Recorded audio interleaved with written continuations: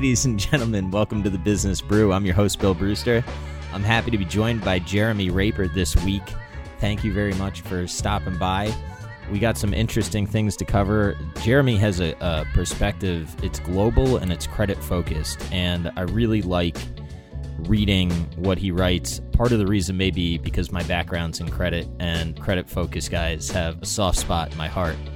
So, as always, none of this is investment advice. This is not financial advice. Get your own advisor. This is entertainment only, and nothing we discuss is an invitation or solicitation to buy or sell a security.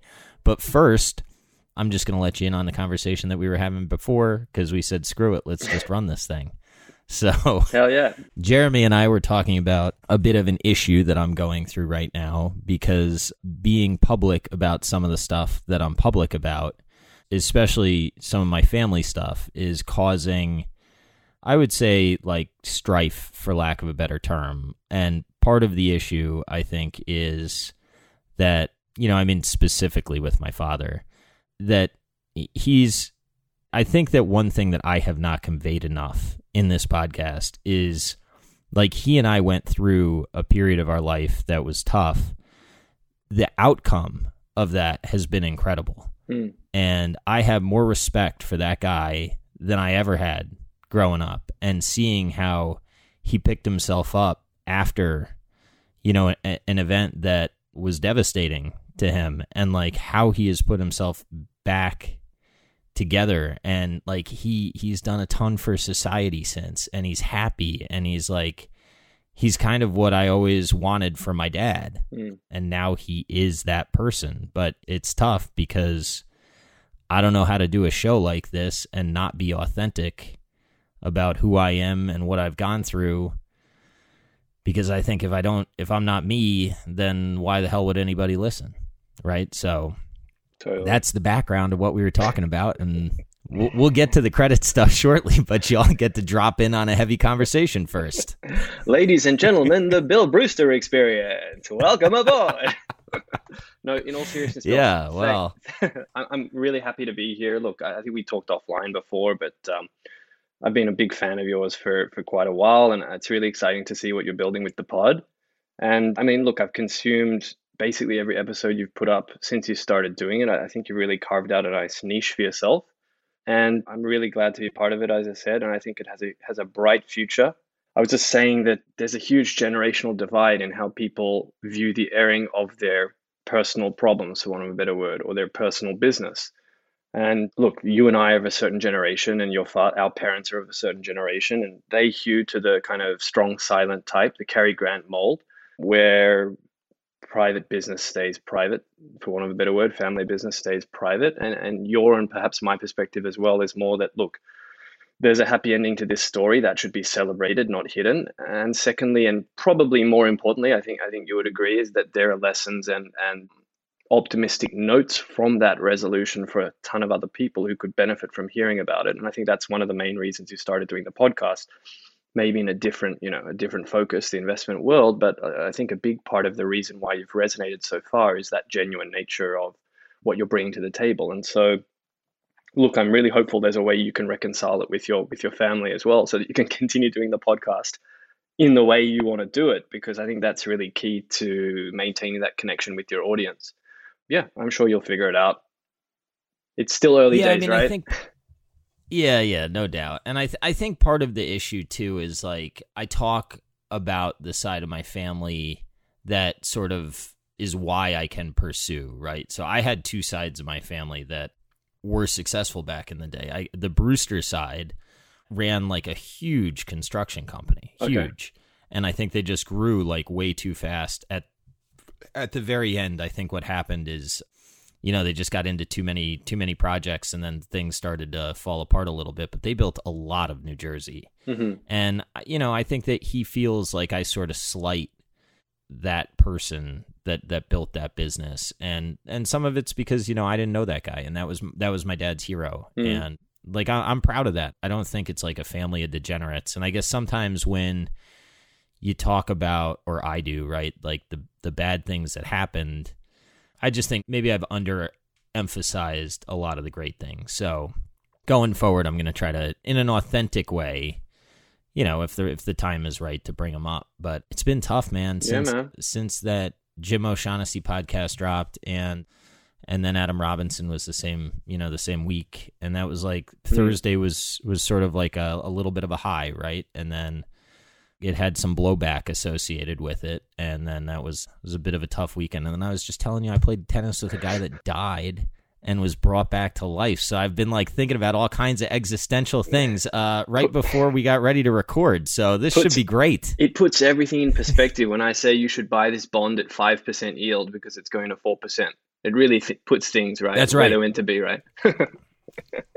Yeah, well, I'll tell you what, man. I really, really like how you look at the world. I have a ton of questions for you, how you can look across the globe and get comfortable. For instance, and again, folks, this is not financial advice, but you have that, like a Polish trash company that I think is a really interesting thesis. No, awesome. Thanks. I happen to come from, my wife is Polish. My in-laws are Polish. They're like first generation. I've been to Poland. Oh, wow. I guess only once.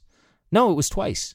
I have like massive affinity for Poland and Polish people. But I don't know how the hell you read a 10K like that, or whatever it is they're filing, right? A 20F or whatever. Well, look, So how do you get comfortable with that stuff? Actually, I minored in ancient Polish literature at school, so I can kind of read all the Polish classics. Hell no, man. I don't believe you. No way. No. Look, it's a long story. I mean, no offense to anyone. That was a good joke. Well done, sir. Look, I mean, come on, that would be great if I had, but unfortunately, I haven't read anything in Polish, and I never will. You would be officially the most interesting man in the world, living in Tokyo with your accent and a minor or a major in ancient Polish literature. I would be like, oh my goodness, this dude is wild. Yeah, well, good thing that's why the most interesting man in the world only exists on a commercial, because no one actually reads ancient Polish and lives in Tokyo. But no, look, I mean, I guess the real question is not how I came to this particular company or this particular market, because, I mean, look, I have a Polish investment. I'm happy to go into it, but I've invested, all over the place. And I guess the nexus of not the nexus, but the core of your question is, why am I comfortable, I guess, going all over the world? And so, I mean, I guess obviously a big part of it is my particular story or background, right? So I've been very fortunate. I lived in Australia till I was 18, but I haven't lived there since I was 18. And I'm 36 now. So I've spent the better part of half my life living all over the place. So, I went to school in the US, I lived in Tokyo, I live in Tokyo now, I lived in New York, I lived in Singapore, and lived in London. So, I've been... Why so many places? Well, for money and for love. That's about it. Yeah. Well, no, I went... So where'd money take you? Well, look, okay, so it started at the beginning. So I'm, grew up in Sydney, lived until I was 18, graduated high school in Sydney, then went to college in the US. That was because my brother went to college in the US. And if my brother could demonstrate he can go to an American university, obviously I have to prove that as well, right? So there's no reason I would have gone to study in the US unless my brother made me do it, because we had a hugely competitive relationship. So he went, so I had to go. And obviously he had a great time, and it really opened up his world. And because I went to school in the US, so the calendar is different in Australia. So you graduate high school at the end of the year, because that's when summer is, right? So summer is December, January in Australia. Yeah. And then you start university the next year in January or February. So because I knew I was going to the US, I had until next fall, so it's next September, to do something. And in that period of time, I happened to go to Japan because I'd studied Japanese a little bit in high school, and I was quite interested in Japanese. And I had that window of time. So I went and lived with a Japanese family, like 2 hours outside of Tokyo, and just learned really good Japanese and had an amazing experience. And that, dude, that's awesome. Yeah, I was super fortunate. And that whole, I mean, look, talk about getting existential and like how life is kind of crazy sometimes. The whole reason I even started studying Japanese was because my dad happened to meet a Japanese teacher at a doctor's waiting room when he was just going to the doctor for a checkup, a long, long time ago. And he happened to say, oh, I want my son to learn Japanese, just because he really liked this Japanese lady that he met. And I started learning Japanese. If I'd never done that, I never would have moved to Japan. I never would have met my wife. I never, so it's just kind of avalanche of consequences from small little things. But yes, I got to back you up real quick. Yeah, sure. Growing up in Australia, so I backpacked through Australia when I was. You know it better than me then. 22. You know it better than me. Well, I was going to ask you. So did like when you grow up there, Do you back, like, is it because culturally there's a lot of at least tourism, right? Yes. And backpackers. Did you do that when you were younger, or is that not really what locals do? Locals, okay, so you know how you have spring break in the US and you go down to Cabo and get wasted? Yes. So the Aussie equivalent of that is something called schoolies. Schoolies. So in Australia, Okay. you end every word with an IE sound basically to make it short, and it stands for like school leavers.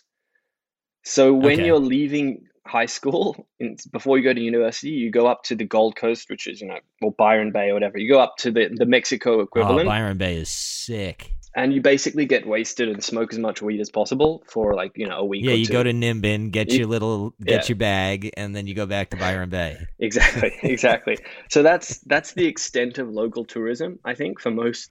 Huh. I mean, look, I'm generalizing. This is for most young Australians. Obviously, I went, on some trips and went around the country, but I didn't really, go bush, so to speak, or do a huge amount of exploring of my own country as I was growing up. I went to New Zealand a few times. I went up and down the coast of my state, New South Wales, but I didn't really have a strong connection with the land, unfortunately, or a pastoral connection. So like you're obviously buddies with Toby Carlisle.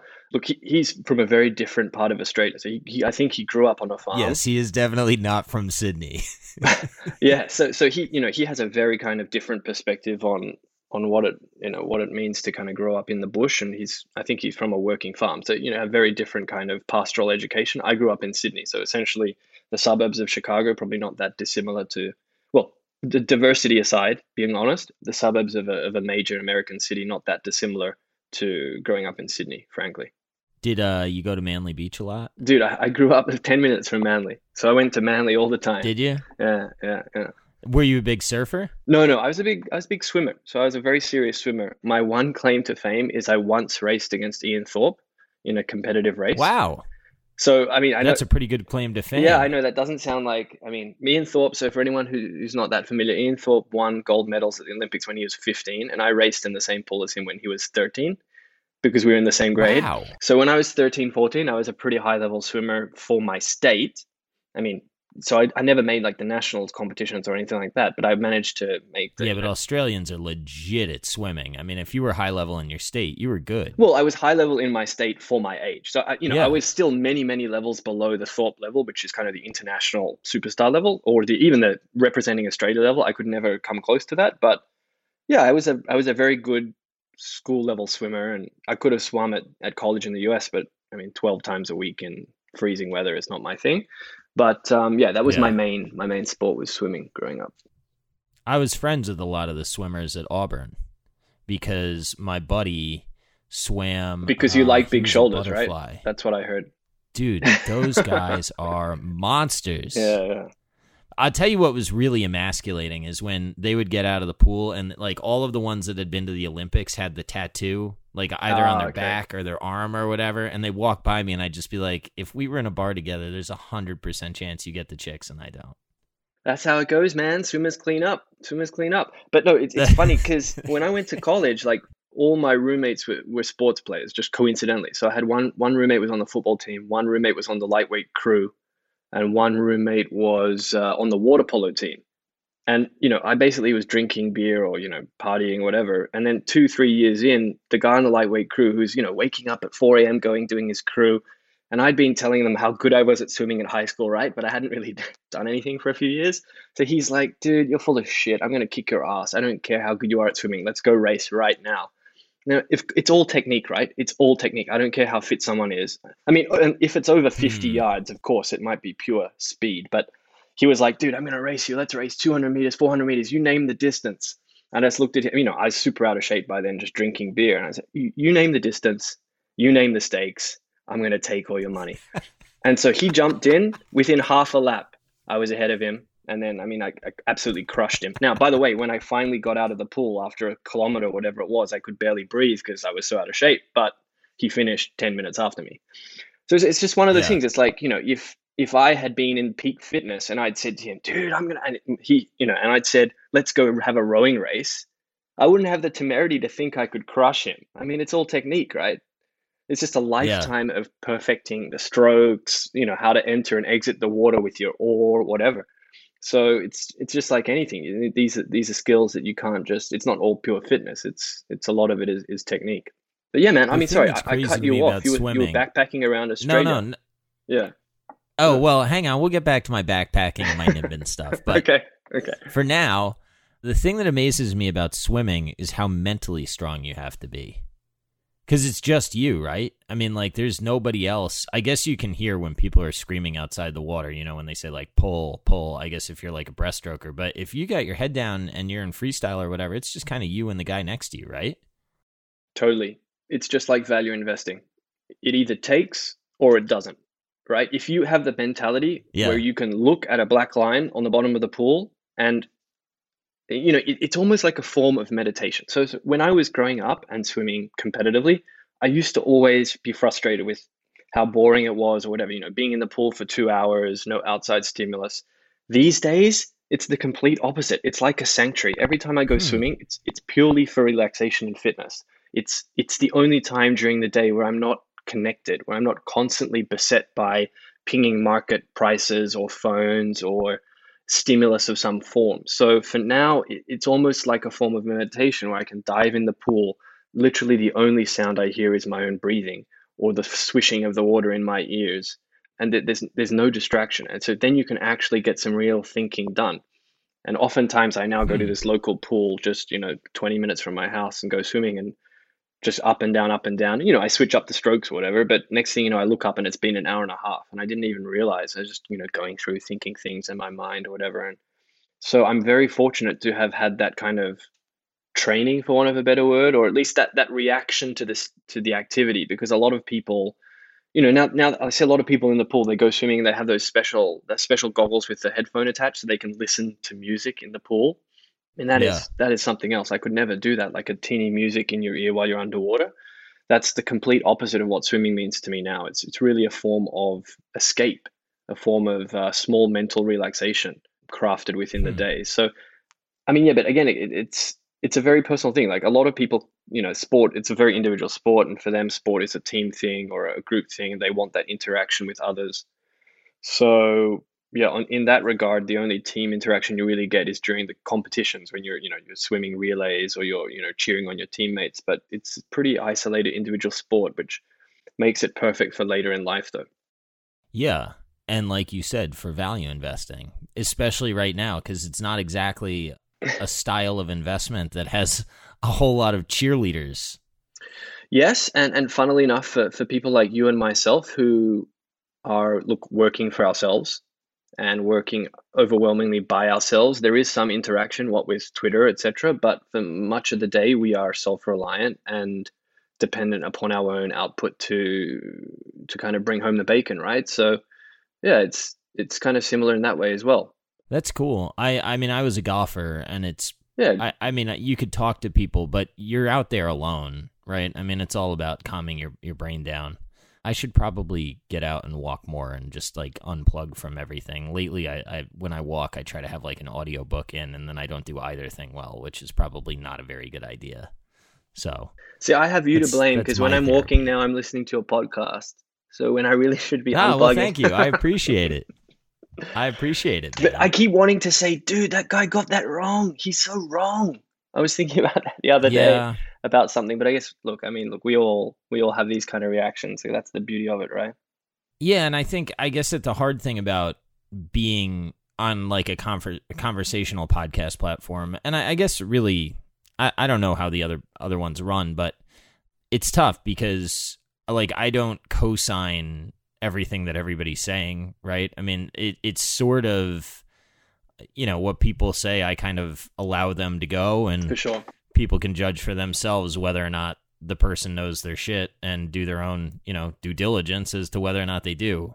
Sometimes it's a little bit tough. And a lot of the times, like, I don't really know, I'm just trying to figure it out too.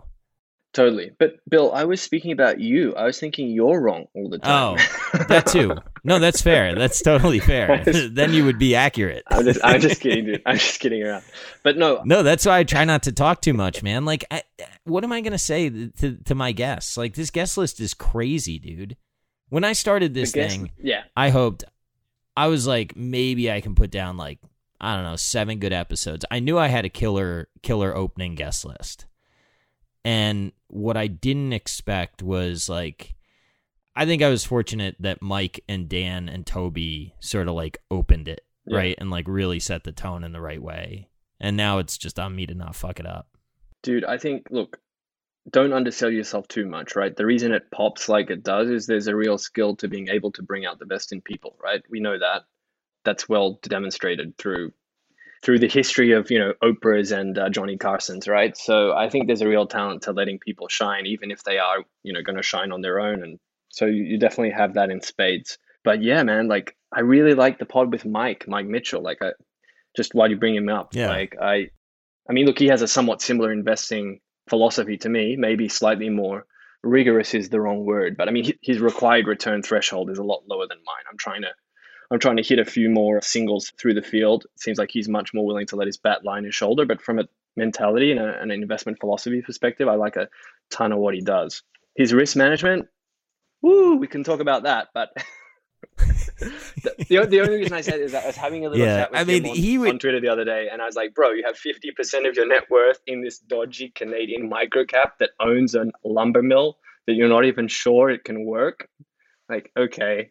I mean, like, hey, he made a shitload of money on it. So who am I? But to be fair, his cost basis is much lower than the current price, and I would argue that.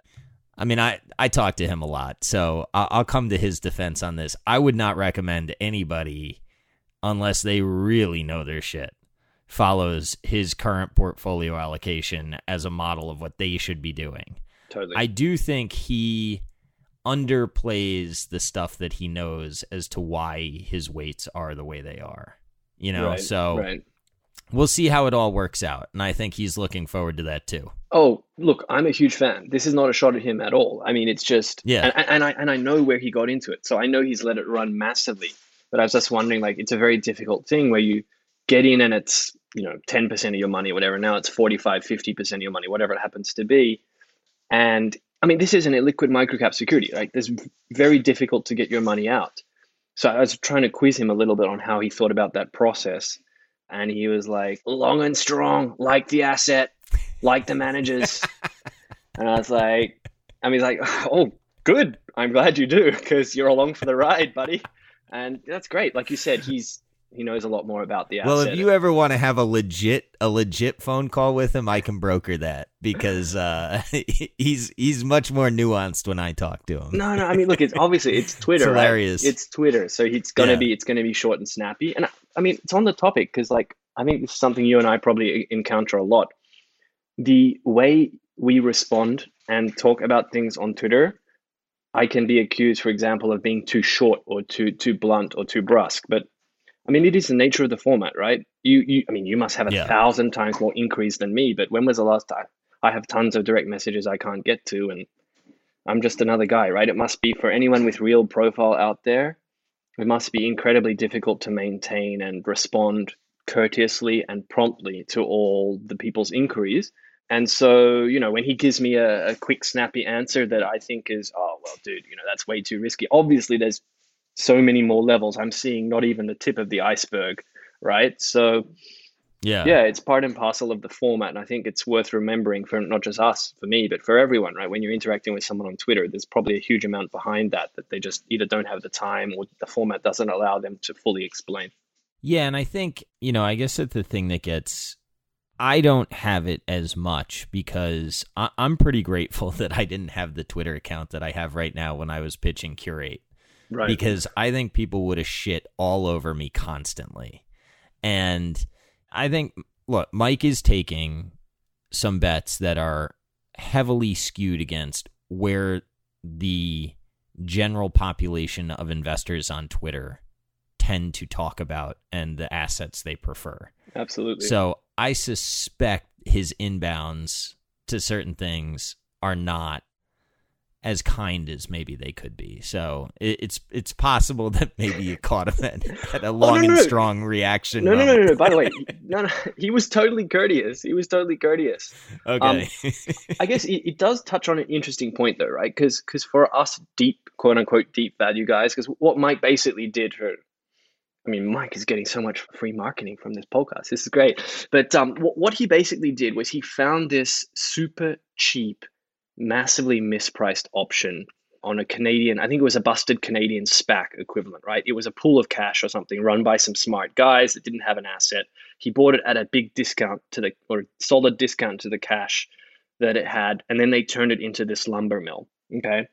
And when they turned it into the lumber mill, I guess two things happened. One, lumber prices were a lot lower. So lumber prices doubled or more since he put it on.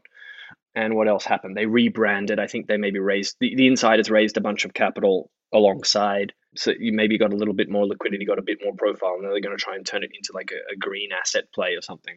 The issue I have is, issues, the wrong word, but the difficulty that we have is when you get into something that's deeply, and this happens a lot in Japan actually, you get into something and it's trading at like a 70, 80% discount to fair value. Then one or two things happen. Part of that may have been your thesis. Part of it may have been luck, right? I'm pretty sure he didn't underwrite the lumber price doubling in the last 3-4 months, right? No one did, right? Yeah. So no doubt. So this is kind of like found value, right? So how do you negotiate what's the right price when lumber has gone from 400 to 900? Okay, you may be bullish on housing, you may be bullish on the cycle, whatever, but new lumber supply is going to come online. Price is going to correct. If that happens, the value of the mill is going to go down. Even if the discount's still 50, 60%, maybe the discount could go back out to 70% or whatever, right? And in absolute terms, that's a big markdown for a large portion of your assets. Yeah. I mean, these are the kind of debates we always have in deep value land where it's not entirely clear there's a hard catalyst to get your money out. Now, in Mike's particular case, I think there is that hard catalyst, right? So one of the reasons why I think it might be a couple. Exactly. He's thinking, look, they're either going to sell it to someone else, right? Or they're going to bolt on another asset and it's going to get momentum. Whereas in Japan, that's often not the case. You're trading 70% discount to 40% discount. So you have to be a bit more active in trying to get in and out because Mr. Watanabe is not about to go and give up his golf membership and return all the capital or whatever it is, right? Whereas I think it might be slightly different in his case. But I mean, these are the kinds of, look, it's a champagne problem. It's a champagne problem, but it really affects your IRR, the other right? thing... Yeah, and the other thing with Mike is, like, Mike knows Kyle for real. So, we can debate whether or not, like, that's a, do you get endowment bias or whatever, but, like, Mike knows the person he's betting on. So, for one of the things that worries me about having, like, a show like this or a Twitter account as big as it's gotten, I'm not some hedge fund guru. Like, I'm a dude that's trying to make it doing things I understand. Right. I own TransDime right now. I don't understand how people are buying it. I understand that people tell me why they're buying it. Like, I bought it on a liquidity crisis, basically, right? Like, people were worried that there would be a covenant that would spring and they wouldn't make it through COVID. I figured if these guys can't make it through COVID with $4 billion of cash on the balance sheet and no covenants right now, like, we got some bigger problems. So that was my bet. Now you need a view on a lot of things, and like I'm dealing with the discomfort of holding that. And Mike and I have talked, and one of the things that Mike said to me is, I said, dude, I have a couple positions right now that like I've gotten paid for my view, and they're quality companies, and I'm struggling a little bit with the Buffett and Munger sayings of like, we're good at buying, we're not good at selling. Yeah. And if you buy a good company at a good price, sort of let it run and see, more often than not, it seems to me that the guys that do that end up with pretty good track records for the right reasons, not like stocks up, bro. Sure. And maybe some of that is where we are, but buying Disney in COVID, is it rich now? Like, yeah, it could be. There's also a lot more options that company has. And like, I didn't buy it directly in March. I bought when the Disney Plus numbers came out and it was like 55 million or subs or whatever. I was like, oh, this is stupid, because of the work that I had done on Netflix, which you and I can talk about. But I kind of realized like how big the out year numbers can get. Yeah. And the thing that I like about Disney is I think it's a better mousetrap. Like Netflix, I think there's a legitimate argument to be made that it's there's so much burn in the ongoing spend that they require that maybe the value that people are projecting will turn out to be illusory. Disney, it's like a freaking mousetrap that you just like keep spinning off characters. And with Disney Plus, you can literally like test a character, see how mousetrap. it does. Literally a mousetrap. That's I have right. to stop you there. Sorry. Go on. Yeah. So it's easier for me to kind of be like, all right, it's rich, and maybe my IRR from here kind of sucks for a couple years. But the other thing is like, what am I going to do if I sell it? Well, that's and I guess the answer is go find the next thing. Well, look. No, and that's what I've been dealing with. That's the key, and I think. Look, it was interesting the way you phrased your view of TransDime. You said, well, I think what did you exactly say? You said you don't understand why people are buying it here, right? Yeah. Which if you believe to which that, somebody would say, well, why do you own it? Well, that's what I was going to say. So why do you own it? And I guess your response is because I have to then replace it, right? If I sell it, I take tax consequences and I have to replace it. And so it sounds like you're finding it difficult to find equivalent opportunities, which is another way of saying why I look overseas, frankly, because in that kind of quality at a reasonable price bucket, which I guess is what TransDime would fall into, it's extremely difficult in mid or large cap US to find anything that not isn't just picked over, isn't priced to near nosebleed, right? So by the way, I have no view on TransDime. I know nothing about TransDime other than what they basically do and what I've heard you talk about in the public sphere. But if someone like you, who obviously knows it pretty well or very well, is arriving at that conclusion, I mean, it's a tough game then to make money in TransDime stock, right? It's a very tough game. Well, what do you do if maybe? I mean, there's. Go on. I talk to some smarter people than me that know the asset better than me, and maybe part of the problem is that I don't understand how good it is, right? And what I will say is, like, qualitatively, when you read some of the expert interviews and you talk to people that have owned it, I think there's a very, very high probability that I underweight what that business can do. They just did $1 billion acquisition, and like I could be really wrong on what I'm saying. On the other hand, I am really worried that like travel is actually structurally permanently impaired.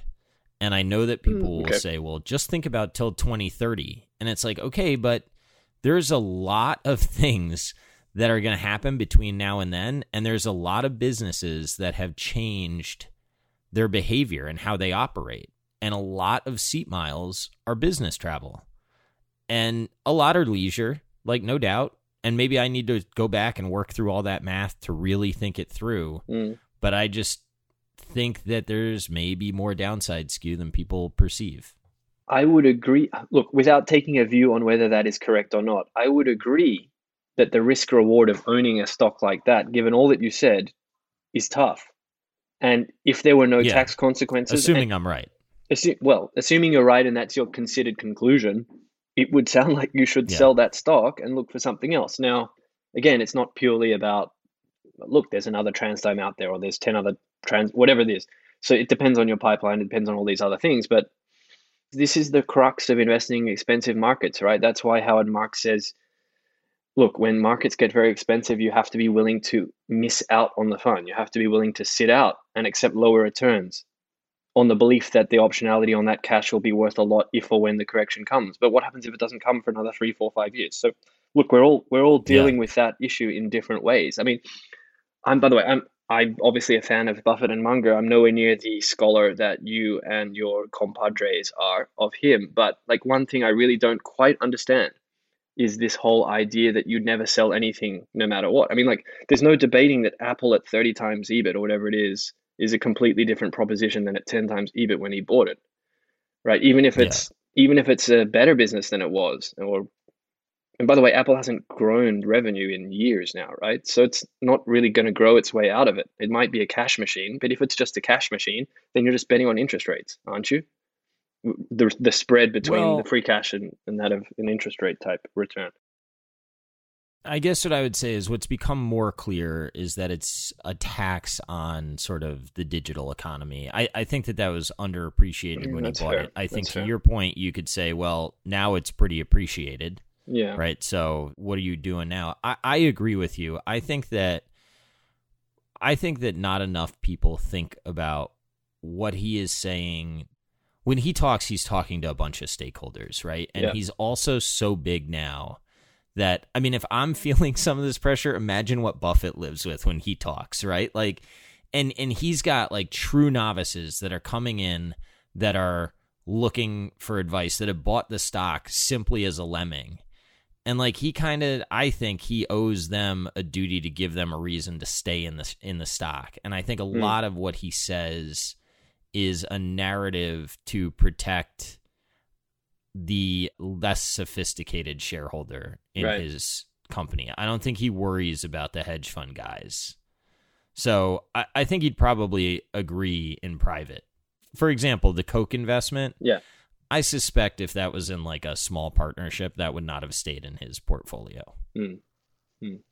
How long? No, I don't know that. How long do you think it takes Warren to reply to his DMs? I don't think he replies to many DMs, but when I wrote him, man, he turned his response pretty quick. I heard that. That's incredible. That's incredible. You got a personal response. That's amazing. Good on him. Good on you. I wrote a handwritten note. Yeah, I wrote a handwritten note, and the other thing that I did with it, like I do with this podcast, is I opened up about some personal stuff. And I said to him, I was like, I was pretty lost, and then I found you guys, and like you guys really helped me answer some life questions that I needed to answer, and I appreciate that. And I think I told him a story that we could both relate to, and I think he liked all that. So awesome. That was the secret sauce behind that letter. And look at you now. So he really set you on your way. Yeah. No, I'm serious. I don't think he would approve of what I'm doing, man. I think he'd be like, you need to shut up. Well, I don't know. Maybe not. But look, you took the inspiration and it's been a positive force for you and for your life. And now you're hopefully paying it forward to the broader audience or the broader world. So it's great. But yeah, where we were talking about you backpacking around Australia. I was talking about Japan a little bit, and then why I looked at global companies. Well, we're going to get to this is going to be a long episode. I hope people don't churn off because they're like, these guys are just talking, because I find it very interesting. It's part of the charm, the long, gentle lead in before finally the pearls of wisdom come out at hour 3.5, right? That's how it works. I think pearls of wisdom have actually already come out. And, I guess that what I was going to say about like whether or not he would say that I should talk a little bit less, I do think that there's a part of investment, there's a part of this game that is underappreciated, at least how he played it. And I do think he spent a lot of time building a network. Totally. And a lot of time like generating idea flow. And that is not discussed when people talk about Buffett. Like there's this myth that he sat around and, just read 10Ks. And I think if you look at like what Andrew Walker is building, I think I'm building something similar but different. I think Andrew's idea flow is probably a little bit better than mine, given sort of like the nature of what he's doing. But this is so scalable that it really enables like what I think I'm pretty good at is connecting people. And I do think I'm sort of becoming a hub for making connections. And I look forward to it. Like, I love this shit. Like, if you want to talk to Mike, I would love to, like, set up a call and be like, you guys can talk. Sometimes I'd like to tax the conversation by listening. But, but like, I love that stuff. Dude, I think... So this enables that. And that's where he might say to me, like, you actually are playing a smarter game than you think I would give you credit for in your head. Totally. I think that's right. It makes a lot of sense. I mean, look, why do we even put our content out there? Okay. Why do we talk about stocks online? Why do we write? Look, why did I start writing about stocks online? There were two main motivations. This is back in like 2014, 2015. One is I wanted to demonstrate some kind of intellectual track record, some kind of intellectual credibility for potentially raising money in the future. So even if I didn't have a track record as an investment manager, as a professional, no one really cares about your PA, right? Let's be honest. I would have something in the public domain, independent of myself, that was time-stamped, verifiable from an intellectual perspective. So I couldn't show you the numbers on a page because you don't care about my PA, but you could see, here's the thesis, here's what happened, boom, boom, boom, rinse, repeat, over time. Okay, yeah, he's published 50 theses. Of those, 30 have worked out, 20 haven't. Here's how he approached it. Over time, boom, boom, boom. That was reason one, credibility. Yeah. Reason two, and this is just as important, if not more important, feedback. The amount of feedback you get, the amount of pushback, criticism. I mean, you mentioned curate. Sure, a lot of that feedback would have been, for want of a better word, negative, but even negative critique pushes you, forces you to clarify, forces you to defend, forces you to be more honest with your assumptions, right? Yeah. There's never been a better forum to kind of marshal that feedback than the internet, and I guess Twitter specifically is a perfect forum for it. Like I can put out a tweet thread on some investment that I'm looking at. It might be a semi-formed thesis, it might be a fully formed thesis, and within a week or under a week, really, within a matter of days, I'll have all kinds of manner of pushback, stuff that I thought I knew that I didn't know, stuff that is quite contrary to my conclusion, stuff that might be very supportive that I hadn't come across yet, just because the hive mind is so much smarter than any one of us. So I think you're totally right. One is the building of the network, and as a result of that network is the idea flow. But even just pure idea flow aside, it's the ability to stress test your ideas is a huge direct benefit of being in the public, kind of discussing things. And yeah, there's a cost to it. There always is, but I think the buff dog would probably agree that there's a big net benefit there. I'm only calling him the Do buff you dog from think? now on because I like Because that I term. do. Yes, yes. That's an Yeah, I homage. get it. I get That's a it. Brewster homage right there. Well, I appreciate it, and I only call him it because I don't know. It's a term of endearment. I would only give a friend a nickname, and I'd like to think that maybe he'd like me if we actually met each other. So how do you balance getting the feedback versus like keeping your own view? Sure. I mean, look, I was a history major at college. So when I said I studied ancient Polish history, that was only a slight lie. I mean, that was only a stretch of the truth. I actually did study history. And look, I think what is investing at its core, right? Basically, what you try and do is you look at a bunch of different disparate bits of information and you try to assess and pull out the through lines, connect various dots, and arrive at something close to the truth. What is historical analysis, right? You have sources, various sources about a certain event or series of events, and you have to weigh competing bits of information, right? This guy said this about the past, that guy said that about the past. Well, this guy was a general, so obviously he thought that his move was the best, but that guy was a politician, so he thought that he put the general in position to make that move, or actually no, it was because he had more troops and this guy was one of those troops. So you basically have all these different threads and you try and parse out over time something close to the truth. So I say close to the truth because you're never really 100% sure. Well, what is investing? Investing essentially assessing competing bits of information and trying to find the thread through which runs, I guess, the through line that ties it all together. So it's not a dissimilar kind of analytical process. And the other part that was great about being a history major was it teaches you to write and teaches you to express yourself clearly, cogently, and coherently. And I think being a good investor and being a good writer, being able to express yourself clearly, go hand in hand, hand in glove. Very rare to find a good investor who cannot express himself. Has strong command of the written word. There's a reason why Buffett's letters jump off the page. He's an incredible writer. In fact, the vast majority of the best investors you read, whether it be Einhorn, whether it be Loeb, these guys write incredible letters. That's not a coincidence. So how do I handle the criticism? I handle the criticism in a similar way to how you handle the formation of the original thesis. You assess it, you try to due diligence it, you cross-check it against your own work, and if it's strong enough, you have to change your mind. I guess is the honest Yeah. answer. And you're right, from a pride perspective, it's not easy. And there's obviously confirmation bias in the sense that, look, I've already put myself out here with this idea, it's going to look bad it's going to be difficult to change my mind publicly. But over time, it becomes easier. I've been wrong enough in public now. I've changed my mind in public enough times now that, frankly, I mean, it's funny to tie it back to what we were discussing about authenticity and being true to yourself on your podcast, but it applies also with our investing in that I think people appreciate when you are, I mean, look, if you're wrong, you're wrong, right? If you're wrong and you come out and say, look, new information has come to light, this is meaningful information, it's forced me to rethink through XYZ.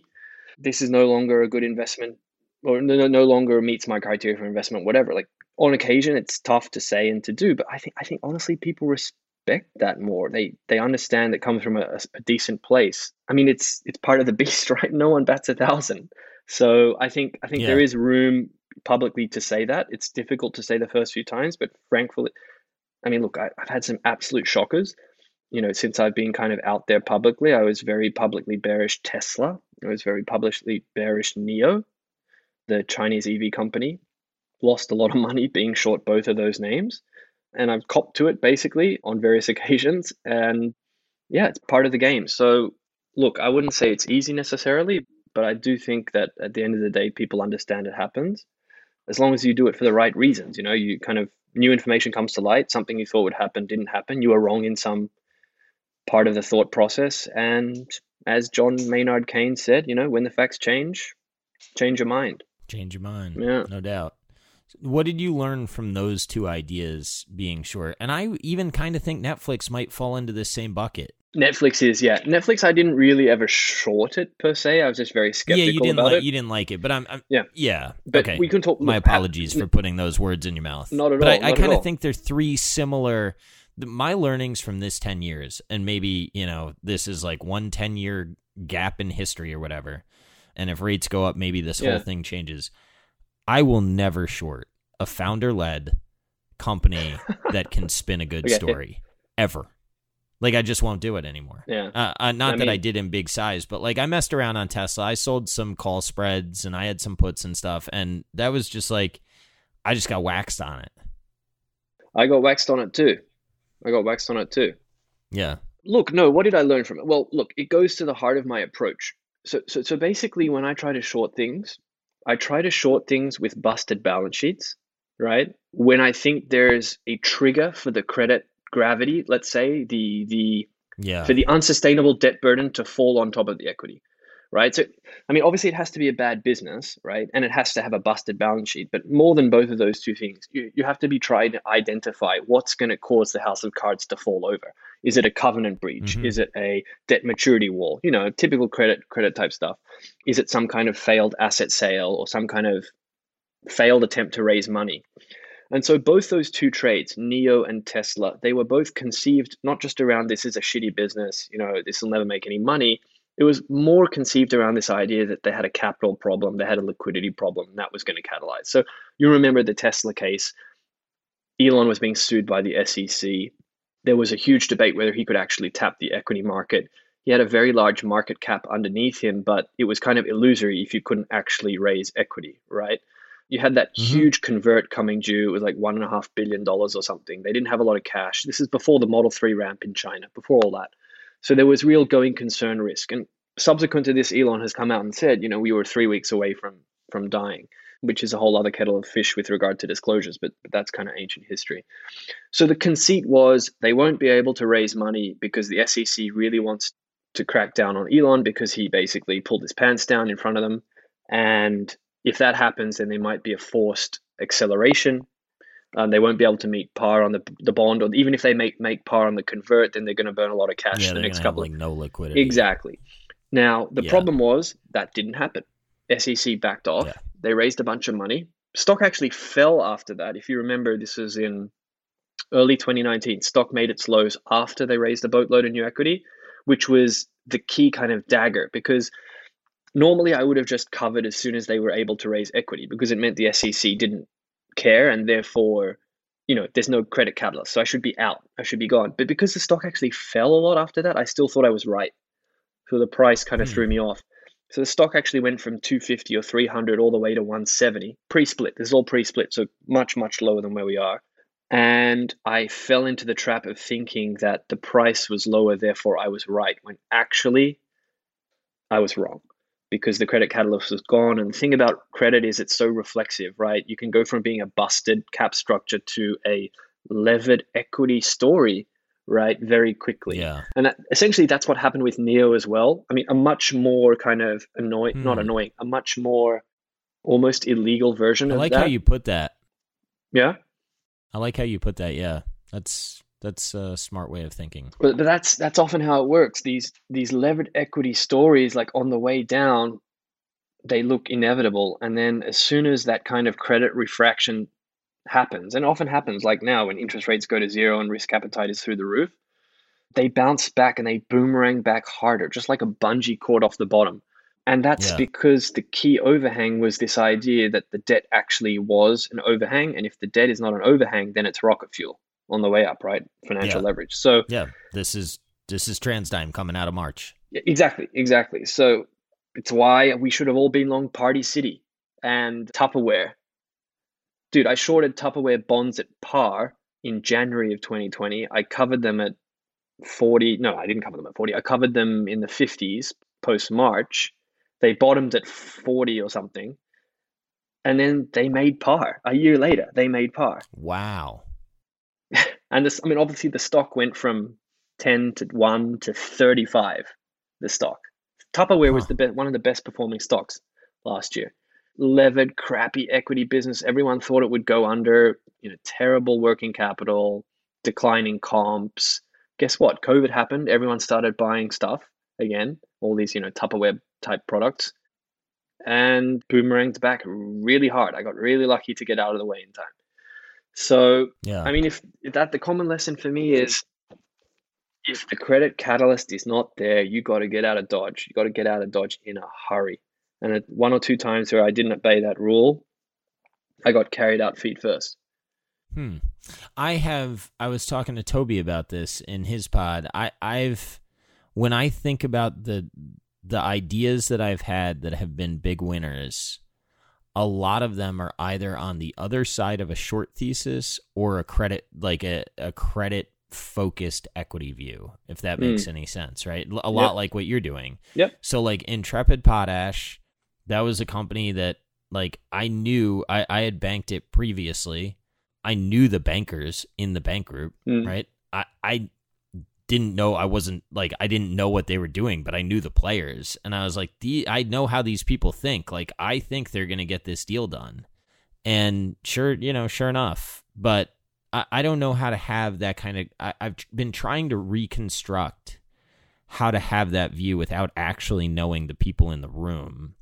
Like if I were to try to replicate the Intrepid Potash, like who are the actual players, who has the voting rights, how are they going to talk to these people? What are the incentives of the people? Like the banking group and the Intrepid had a pension fund involved.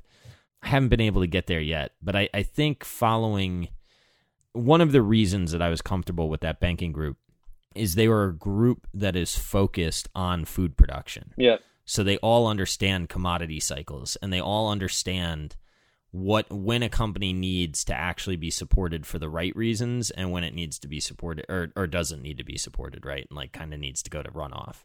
So maybe having if there's a credit shop that's focused on an industry vertical that has some control, maybe that would be a little bit of a hack, but I'm not sure. The best. How do you think through that? Yeah, I mean, it's the interesting thing about credit versus equity is there's privileged information, as you well know. So, the equity market is sitting there waiting for the 10Ks and their 10Qs and, fair disclosure rules, whereas the creditors may actually know hugely meaningful information in advance of you. So the way I've tried to do it, I mean, this is kind of an interesting segue because one of my biggest misses in the last year actually was Tupperware. Maybe not the equity necessarily, but definitely the bonds, because I knew the story well and had been following it and obviously made money on the downside. So I should have been well positioned to make a lot of that money back on the upside. And there was one key trigger, and that is during maybe not the height of the crisis last year, but a couple of months after, maybe it was May or something, May, June, I'd have to look it up. The company was tapped out. They had no liquidity, okay? They had a bit of cash, but most of it was offshore. So not to go too much into the weed, but Tupperware has a bunch of operating subs. It's very difficult to take the money out of China. It's not that easy to take the money out of LATAM. So when they say they have X amount of cash on balance sheet, they have a very low amount of have that. Right. So they're basically dependent upon the revolving credit facility from the bankers. There's some distressed bonds that are, as I said, they're trading in the 40s or whatever, 40, 50 cents on the dollar, and they're due in like a year. But there's no tappable liquidity other than the bankers. Now, all of a sudden, during May, June, or whatever, the bankers rolled their covenants or waived their covenants, and they allowed the company to start buying back the bonds, which are underneath them. So the bonds are obviously a junior obligation subordinated to the RCL. Yeah, so why are they letting some liquidity go out to buy a junior obligation? Exactly. And that was the tell. The company did a tender for the bonds, not a full tender. They were buying back, I don't know, 20% of them or something, 25%, and they tendered like 50 cents or something. When the bonds were 40, they went from 40 to 51. So no one took the tender. And I couldn't work it out. I was like, why are the bankers, the numbers were all terrible, right? They were burning cash. It was still mid-COVID. There was nothing in the numbers that would tell you they're doing well, except the fact that the bankers are letting them tender for the bonds. Sure enough, they did one tender at 50, whatever it was. They did another tender at 70. Next quarter comes out. Not a great quarter, not a horrible quarter, but fine. Next quarter comes out, blowout quarter, cost cuts. Bonds all of a sudden go back to 95. Bonds are going to make par. In the meantime, the stock went from 2 to 30, as I said, or 4 to 30, or whatever it was. So the answer to your question is it's not entirely obvious all the time, but every now and then there are credit tells. There are credit tells. If you can't work out why something is happening, why the lenders are doing something, they have more information than you. So I toyed with the idea of buying some bonds in the 50s post that tender or whatever. I was like, the numbers are so bad. It's such a shit business. Like all this stuff that I already knew. I was like, it's so crap. And by the way, I already had a big investment in a competing business that was doing much, much better. So like, do I want more Mexico exposure? Tupperware has a pretty sizable Mexican business. And I decided not to pull the trigger, but that was a mistake. Huh. I like that. I mean, that makes so much sense. When I was in banking, when stuff goes bad, it's all liquidity. All we would do is talk about liquidity, right? My last year, I worked on some credits that were pretty distressed, and I kind of wish that I went to work out for a year just to kind of get that experience of really working through like weekly liquidity, but I'm also pretty glad I didn't. But yeah, so if somebody's letting you use liquidity to tender for something junior to that to the obligation that you owe them, it's crazy, there's right? a pretty good chance that there's a plan there. Totally. I mean, it's obviously hindsight's 2020. Surely I should have seen it before, but I didn't. But that was the conceit, or at least that is the conceit going forward. It's kind of look for these little credit signals, like on the upside and the downside, by the way, where either the senior lending group is adding or withdrawing liquidity. Yeah, for US issuers, it's pretty good. Like most of these things they have to. So for example, if any kind of change in covenant terms, any kind of change in the collateral package, there'll almost always be a filing. And at the very least, you can sense the direction of travel from those filings. And when things are distressed enough or beaten up enough, that's all it needs, right? Like you're buying these bonds at 45 cents or whatever they are. Like you're not. And by the way, these are like one year instruments. So you're literally making an existential bet. And if you can't understand why the senior creditors are extending the leash when they don't have to, like there's literally no reason why they would have to do this. And then, it's big names on the board as well, JP Morgan, Wells Fargo, whoever they are, like they definitely have all the information. So you kind of piggyback on their decision making, I guess. But, I try also what are you not to beat looking myself at up too much. Sorry, go on. Yeah, no, I mean, dude, that's the one thing. Well, there's a lot that I take from Buffett and Munger, but the one thing that I really, really believe is rub your nose in your mistakes.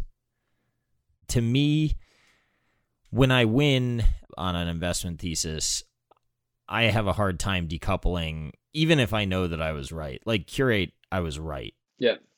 But I still don't know how much of it's luck. Like there's kind of that question, but when you lose, you definitely were wrong, right? Or when you forgo an opportunity. That's why RH eats at me so bad, because I was like, I know that people are stuck at home. I know they're going to be investing in their house. I know that my kids are out here pouring baking soda all over my floor and like just ruining shit around me. And I knew it, but also there was just so much financial and operating leverage on that business that I couldn't get there. And I had misread a covenant, and I think PFH on Twitter, I think he pointed it out to me. And once I realized that, I was like, all right, I'm not going to touch this thing. But in retrospect, the rocket fuel worked to the upside. And I asked him, I was like, what are you going to do? Well, I asked them, I was like, what are you going to do? I think they had an upcoming obligation, and they said that they were going to use cash on hand. And this was like late March. And I was like, you guys are going to use, maybe it was April. Who cares? End of the day, I was like, you guys are going to sacrifice liquidity right now? Like, that doesn't make sense to me. Why not try to do something other than that? And the answer was, we have a shit ton of orders coming in, and you just have no idea how many, the cash that's about to come in. Let me ask you this though. Oh, Bill. well. Let me ask you this. What did you buy instead of RH? You bought TransDigm, right? It was, yeah. So it's not a huge, yes, I agree with you. The opportunity cost is not massive, but I don't know, man. That would have been, it could have been like real money. Yes, it could have been real money, but the risk adjusted, or I guess the expected value return from owning something that you know a lot better, that you due diligenced a lot more. So I don't know how much stock TransDigm went up, how much it went up versus RH. I know RH went up a lot, right? So I imagine the absolute dollars would have been larger in your pocket, but the sleep adjusted return and the pain adjusted return from owning it. So this is essentially what I tried to do. And look, I missed out on Tupperware because I actually did know that company somewhat well. I'd done enough work. So that's a real miss. But for a lot of this stuff where maybe you're venturing off the reservation a little bit, it's like you're putting out fires left, right, and center in March, right? Like, dude, my account drew down 50%. Look, I had a huge position in aircraft financing, right? Yeah. And it's very difficult to make an brutal investment decision when one day the stock's at 60 and literally 7 sessions later it's at 10 or whatever it was. It's like, that was crazy. The market doesn't often force you to make investment decisions of such consequence so quickly. Yeah. Right. To your point, that's actually one I probably actually missed, right? Because that's one that I actually have a view on. Yeah, because I have a view on the end markets and the industry, and that's in the wheelhouse of things that I actually do understand from doing work on the airlines. So that's probably a more unforgivable miss. That's why I brought it up, Bill. I wanted to make you feel worse about missing something. Thank you. I appreciate that. I appreciate that. No, but I do think you're right. And the other thing that's correct, if I'm really, or when I'm honest with myself, I would not have realized all of RH's return. There's not a chance in hell I would have actually held it the whole time. That's the thing. And, that's the thing, right? That's always the way. Yeah. Like, we can convince ourselves to step into the breach. But I look at some of these stock performances. Like, let's say I'd even been smart enough or lucky enough to catch overstock.com, right? Or Party City, right? Or some of the cruise line, whatever. So take some levered existential bet on some of these stocks surviving, right? I would have dumped them when they doubled or tripled. I know myself. Yeah. There's no margin of safety once the EV goes back to where it was on 2019 numbers, whatever it is, right? And they're still burning a shitload of cash. Some of these things are still... Look, RH is a different kettle of fish, much better business, earning huge returns. Yeah. It's not the same. Just generally speaking. But generally speaking, you take these flyers on stuff where you don't know it as well as you want to know it, and you're venturing a little bit off the reservation. You're not strapped in for the 5-10x's. You're not. You're punting out when it doubles or triples. So it's a false comparison, and in that sense, it's an unfair one on yourself, which is what I tell myself when I'm swimming up and down the pool. Anyway. No, I do think that's objectively correct, man. And the other thing, at least in that particular security, is I grew up, my mom was an interior designer for a lot of my life, and I do have a sense of like what really good furniture is, and I have a sense of how it's priced, and I don't know that I fully buy the story. I just kind of understand it from a branding perspective. So, right. Shit, what did you say that I forgot? Crap, what did you just say? Probably a lot. It's quite forgettable. I don't know. It was so smart. Damn it. I'm really enjoying this conversation, man. The punting out. Yeah, man, it's great to chat. It's been like a long time coming, but I know. After this, are you going to let me sub to your service? Will you let me atone for my sin? I think I just did, didn't I? You did. You did. I don't know. I feel badly about that. I've gone a couple times, but oh well. Totally, man. Anytime you'd like to come anyway, in, misses of things that I appreciate that. Misses of things that we didn't actually miss. I think that's a really important thing to be honest with yourself about, and I need to make it a more consistent thing to journal, but I've been better about it. And being real honest, I think, is like one of those necessary components of being a good investor. Like I think if you lie to yourself a lot, and I guess people would say that I'm lying to myself a little bit on Wells Fargo. Like I obviously didn't see rates going up. I didn't have a view on rates. What I did know is that there was a chance they'd go up. Sometimes it's like, well, this thing was like so cheap and there was a lot under the hood that I saw, and it actually is playing out the way that I thought. But if I was going to be your confessor, your priest, let's say, I would give you a much, much harder time about the Wells Fargo sin of omission than the RH one, because there was no existential risk with Wells Fargo. There was no chance you could lose all your money. RH is still a levered equity stub at the time. You could have gone to zero, right? Yeah. If the world went in a different direction, you could have lost all your money. Wells Fargo, there was never any question of solvency. So if I had to crack the whip, I'd probably crack it on Wells. But even then, like, I still subscribe to what Ian said on your pod a few weeks ago when he was mentioning you always got to take care of what's in the basket first and foremost, because that's what can really hurt you. So it's still not the thing to really, flagellate yourself about, missing out on excess returns from new names during a period of extreme crisis. I still think don't be too hard on yourself, basically. Yeah, no, I agree with that. So how did you deal with the air cap? I mean, Dude, what was going on in your mind? it was crazy because I was in Japan. At that time, I was still living in London, but we happened to be visiting Japan. My daughter was 3 months old, so it was like her first international trip. So I was like up all night watching my fortune get destroyed. Oh, no. Like, this is like March 7th or whatever, March 1st to March 15th, basically. Trying to figure out how I was going to get back. Little kid. Yeah. I mean, it was stressful. But basically, in a way, I was fortunate. And what I mean by that is, look, the market went so fast from pricing in normalcy to pricing in bankruptcy that you almost didn't have time to do anything. So if I wanted to sell and get out, there was a period of a few days to make the decision. By the time the stock went when the stock went from 60 to 40, I doubled up. That was a big mistake, obviously. In retrospect, yeah, I did that on Delta. I bought when Delta went out, and then I switched, thank God. Yeah, I mean, that was tough. You managed to switch and get out of Dodge in time. All power to you. That's an incredible like mental flexibility, gymnastics that you could get there. But by the time AirCap went from 40 to 20, I was like, there's no point in selling it now. The market's pricing it at 20% of book value, whatever. It's either going to be fine and go back to double what it is, right? At least, which is still only half of book value, or it's going to go bust. But it's just a terrible trade to sell it now. It's just terrible. Now, of course, it still went from 20 to 10.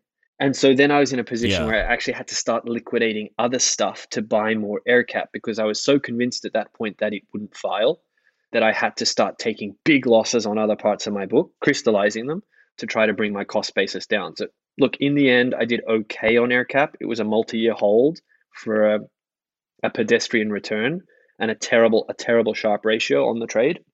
But I managed to buy enough, at 12, 13, 14, 15 bucks that when I exited in the 40s or whatever, I sold more than that above there, but let's say the average was like 40, average exit.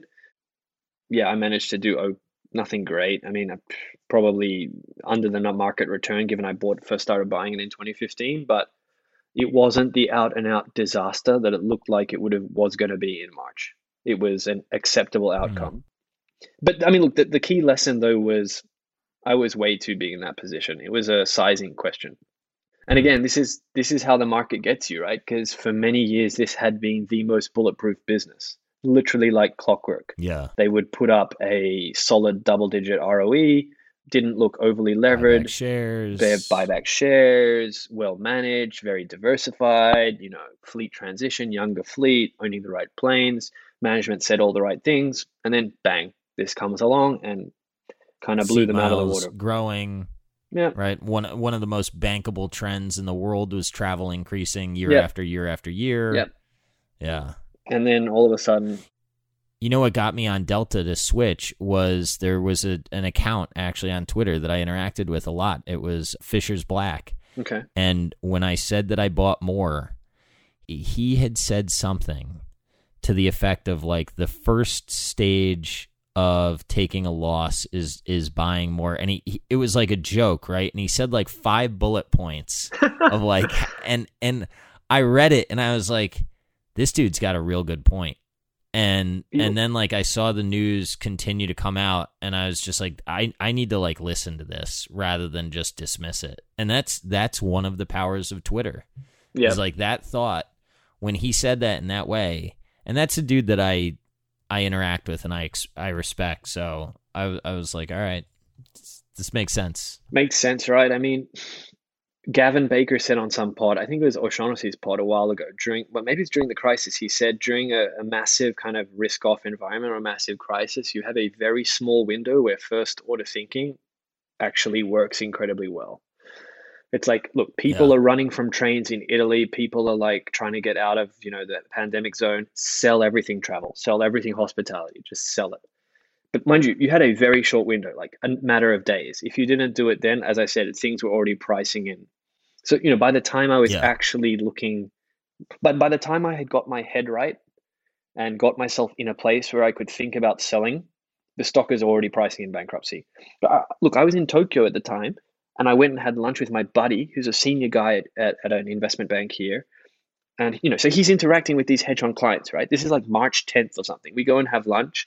Serene, beautiful winter's day in Japan. Sun's out shining. Everyone's having their cappuccinos. He comes in there and I said, dude, I'm getting destroyed on some of these, these airline trades, these aircraft trades. And he looked at me and he said, JR, get out. Get out. He just kept on saying, get out, get out. So he's on the front lines, right? So he's seeing it. And I was like, dude, you can keep saying that. And I know your clients are all dumping everything they have, but you have to understand, if it goes bankrupt, I think I get a higher return from here or whatever. You can say get out now, but if it doesn't go bankrupt, then the return, you just can't sell it now. Like, so I had enough conviction in some of the stuff that I didn't just dump it. So now, 6 months later, every time he texts me, I just reply saying, get out. And he said, dude, the Fed changed everything. The Fed changed everything. I was like, okay, man, whatever. Okay. That's true. They did change everything, but good thing I didn't get out, because otherwise I'd be, dancing on a street corner for nickels right now. Well, you'd have to get into swimmer shape before you did that, so you could take your shirt off or something to generate some funds. Maybe pennies, not nickels now. Yeah, I'd have to give away money to watch people dance me on or watch me dance on the street. So that's wild. You and me both, bro. What a weird time that was. It was crazy. One of the things that saved me. Yeah, one of the things that saved me was I had talked to some people and I got a speech from somebody that sort of reciprocated in a way that I was a little bit earlier on COVID than I otherwise would have been. And that was like, I mean, that like changed, quite a bit of my life. The airline pivot, man. The airline pivot was nails, dude. Yeah, no, that worked out. And it's amazing how like when I look back at it, the difference between my version of success and failure was like a knife's edge. I don't love that. But, do I think that I still think that bet was the right bet to make. I mean, I still like that bet. I don't like it now. Maybe I learned a little bit. And maybe that's exactly why I should have retraded into it, right? But I didn't have that in me. You know what's funny? Like, I'm not going down this again. All these... Yeah, I mean, it was super high stress, max stress, right? Even owning those shares through that period. I mean, look, I considered punching out of stuff like AirCap a long time sooner than I did in the end, just for that reason, right? But you know how a lot of people post this pandemic have said a variation of, this is why you have to own anti-fragile businesses. This is why you can never own airlines. This is why you can never own asset-heavy businesses. Like it's some kind of obvious gospel. I always found that was kind of hilariously misinformed. Like, what happens if it had not been a pandemic? What happens if it had been a worldwide internet outage, right? What happens if there'd been just a virus, a computer virus?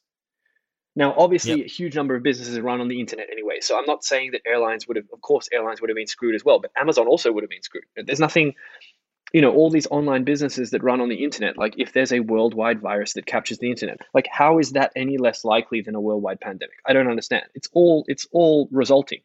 People are just resulting because it Yeah. happened to be a worldwide pandemic. Like no business is inherently okay. They look more anti-fragile just because of what we've gone through, right?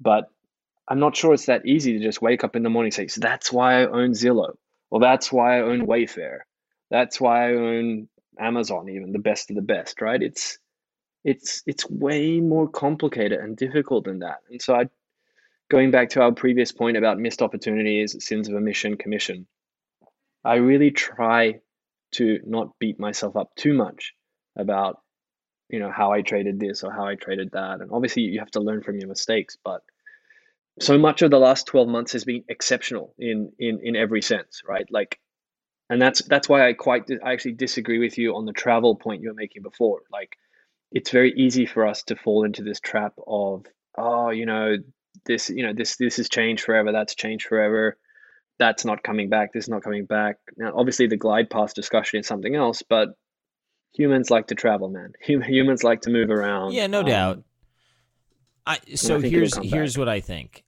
Yeah, and I think that maybe the nuance of the conversation is where we will agree.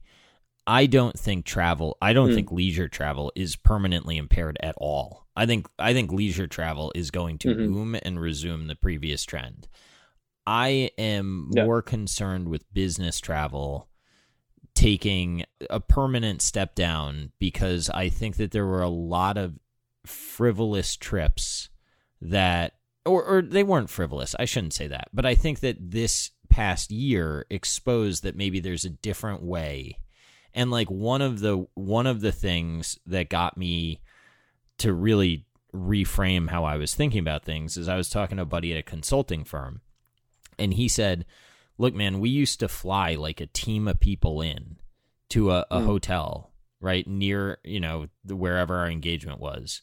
They'd be there from Monday to Friday. They'd fly back. They'd fly back the next Monday. They'd fly back Friday. They'd fly back the next. And he was like, we're still going to need to fly people in. Like, you need people on the ground to do an engagement, but you don't need that many people that many times. So he was saying that, like, if he were thinking through what the ripple effect would be, some of these hotel chains that are like kind of close to corporate parks and stuff, he's like, I would be really, really nervous about underwriting their previous occupancy. Now it may work, Yeah, it right? makes I mean, sense. It makes maybe sense. that's wrong, but like, I was really early in the pandemic. I was like, oh, we're definitely going back to the way that life is. I guess after, a Yeah. year of living this way, I do think habits are reformed. Yeah. Yeah. I mean, I guess the way you phrase it there is, I guess the point you're really making is the latency. Like habits can return over time, but if they're, 75% of previous business travel dependency, then all these hotel chains are screwed, right? Because, it's a fixed cost game, Or right? some are, right? Not all, but some, Yeah. yes. And it's what I makes me think, really yeah, nervous look, about the airlines. I'm not that nervous about AirCap, though, because I think that you can still have planes flying around with lower load factors, right? Like, I'm not sure that means fewer planes. That could actually mean decreased economics for the airline. I don't know how it all works. well, I It's going to guess be complicated, but the bearish pushback on the whole leasing debate would be over time, lower load factors are reflected in lower lease rates because it means lower profits for the yeah. airlines, which means lower returns for the asset owners. So it just takes a while to flow through the P&L because a lot of those leases are locked in for 7, 8, 9 years. Although again, a lot of those did get renegotiated during the pandemic, right? So one of the issues you do have to get your head around is how much of the recent P&L deterioration in something like an AirCap was truly one-off, right? Actual impairments on the few crappy airlines that went out of business or whatever, and how much of it was leases getting rewritten at lower economics because lease factors have come down aggressively during the pandemic, right? That's a very difficult. You can't find that number in the P&L. It's not disclosed, right? You have to make assumptions. You have to form your own conclusion.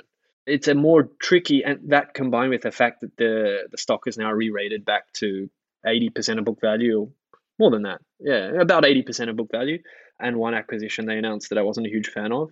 That's kind of why I'm no longer in that investment. Why didn't you like that acquisition? The GCAS?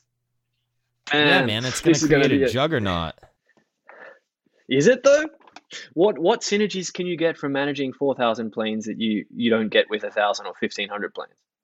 I mean, the whole so okay. So Yeah. look, let's break this down. So there's a lot of history here, right? So AirCap was founded by a few ex-executives of an organization called Guinness Peak Aviation. Guinness Peak Aviation was once the largest company in Ireland, and then it blew up spectacularly in the early 90s because they essentially ordered way too many white tail planes. Basically, they made a bunch of orders for aircraft from the OEMs, and they didn't have committed clients for them, and the market softened for a couple of years and they blew up. It was a form of financial leverage. They blew up. The company almost went under and it got rescued by GCAS, and GCAS took it over, and it became the world's largest aviation lease lessor. And Guinness Pete essentially disappeared. Some of the execs went off to run a few other companies, one of which was AirCap, which grew over time to become what it is today. So it's basically like putting back Humpty Dumpty again. I would say a few things. I mean, look, by the way, the stock price is truth, right? And since I said I was not bullish on this acquisition or bearish, and since I sold my shares, the stocks have gone up 10% or more. So the market's saying a different thing to what I'm saying. But basically, the watchword from Angus, who is the CEO, Angus Kelly is the CEO of AirCap for many, many years, was we're going to always put shareholder returns first. We're not going to grow for growth's sake. We're going to get younger. The fleet is going to get younger, and we're also going to have less reliance on wide bodies. And over time, they've also shrunk as a percentage of their existing fleet. The order book has kind of shrunk, so it's quite a different entity to something like Air Lease, where the order book versus the actual fleet is very, very large. So there's a committed growth as long as those orders actually turn into revenues when the planes get delivered. Now, with this GCAS transaction, they violated a few of those precepts in kind of not great ways. First of all, they're diversifying into other areas of the business that, frankly, GCAS never made money in and AirCap has no expertise in. They're getting into helicopters, they're getting into freighters, two very different markets. Look, they're not big parts of the asset pool, so it's not the core of the argument, but I think it's more diversification than diversification. They are getting older. The fleet's getting meaningfully older. It's getting slightly more levered. And the wide body concentration is going down initially because the GCAS fleet is actually okay, but over time the wide body order book is actually bigger. So I think over time the wide body percentage will actually go up a bit as well. More than that, though, it's a question of opportunity cost. So essentially, they spent all this time and many years going from 4.5, 5 times levered post acquiring ILFC, which they bought from AIG in an excellent transaction in 2013. They spent many years decreasing the leverage and improving the fleet quality and got down to say 2.5 times net levered, that debt to equity basis. And now they're going up to 3.2, 3.3 times to maybe get a bigger fleet of somewhat equivalent, maybe worse quality, older, take on a lot more risk, when instead they could have just levered up and bought back their own stock, essentially. Why didn't they? So it's more of an opportunity cost question. Why didn't they just go to 3.3 times levered and buy back a third of their shares at 20% discount the book, which is what they would have done over the last 4 or 5 years? That would have been their standard response. And Angus would probably say, look, GCAS is depreciating their planes much more aggressively than us. Therefore, we think the true book value is actually higher. Their depreciation schedules are actually aggressive, right? We actually think we're getting these assets. There's some, $1 billion or whatever, $2 billion of hidden value, which that's another interesting question, because on previous conference calls, Angus has always said that AirCap's depreciation schedules were the most aggressive in the industry. So if that was true, how could GCAS's be so much more aggressive than yours? So I'm not saying he's wrong. He might not be wrong now, but he definitely then wasn't telling the truth in previous calls, which questions the whole rationale. So my sense is he wants to get bigger because he wants to put the Guinness Peak empire back together. My sense is he thinks this is a one-time swing, like he's not going to get another chance to buy this. And he's taking a big bet on the cycle, which is fine. But it seems like I don't know, it's just not, opportunity cost wise, I don't love it. And the key reason is he didn't pay in cash, he's paying largely in stock. So the best case outcome is now Larry Culp owns half your equity. It was almost like a merger. So GE is going to own 46% of the stock. This is not the world's most liquid stock. Like if they try to get out, it's going to be a cap on the equity for years and years. So at the end of the day, look, I got all hot under the collar and shat all over the deal on Twitter. That was probably too aggressive. It's not the worst deal in the world, but just opportunity cost wise, there's better places for my capital now. And it may, if the deal works out, great. I'm sure I'll look silly. That's fine. But I don't think it's going to be, I don't think I'm missing a huge amount by getting out now, basically. How much bigger are they going to be than Air Lease now? Quite a bit, Look, right? Air Lease, yeah, Air Lease was already not large though, right? Air Lease only has 300 planes. So they had a big order book, but they only have 300 planes in the fleet. The third biggest was, I think, one of HNA's subsidiaries, Avalon, another Irish company that basically came out of the Guinness Peak collapse. All these are Irish companies. For tax reasons, a lot of these businesses got founded in Ireland back in the day because they have favorable tax treatment. But yeah, I mean, look, if this thing goes through, they'll have 2,500 planes. Air Lease is only 300. Even Avalon is, it's under 1,000. I don't know the exact number. I mean, look, what did the pandemic tell us? Being bigger was actually a problem because it meant that you were forced to lend to everyone, right? Like, Yeah. and the other thing is like, AerCap always talked a lot about their great underwriting culture and how good their risk management was. Well, guess what? Air Lease smacked the pants off them during the pandemic. Air Lease made money last year, made a lot of money. Air Lease put up like a close to a 10% ROE, maybe not 10%, maybe 7-8%, whatever. They made money. They didn't take any massive losses on any discrete exposures. Meanwhile, AerCap took a bath, an absolute bath. They had 5% of their fleet out to Norwegian. So they got equitized on a bunch of that. All their brand new 787 white Dreamliners, most of them were out to Norwegian. And guess what? Norwegian went under, and then they turned around and released most of them to the successor entity as well. They took a bath on Virgin. They took a bath on a couple other clients that went under. Of course, they're too big. They have to lend to everyone. So the bigger you get, you're forced to lend to everyone. So yeah, I don't really buy this. There's a G&A synergy argument, but it's pretty small. So look, maybe the story's still there. It's just a lot messier now. The valuation is not what it was, right? They didn't buy, when they bought ILFC from AIG, they paid 55 cents on the dollar. And their stock was a lot more expensive as well. At the time, their stock traded 1.5 times book value.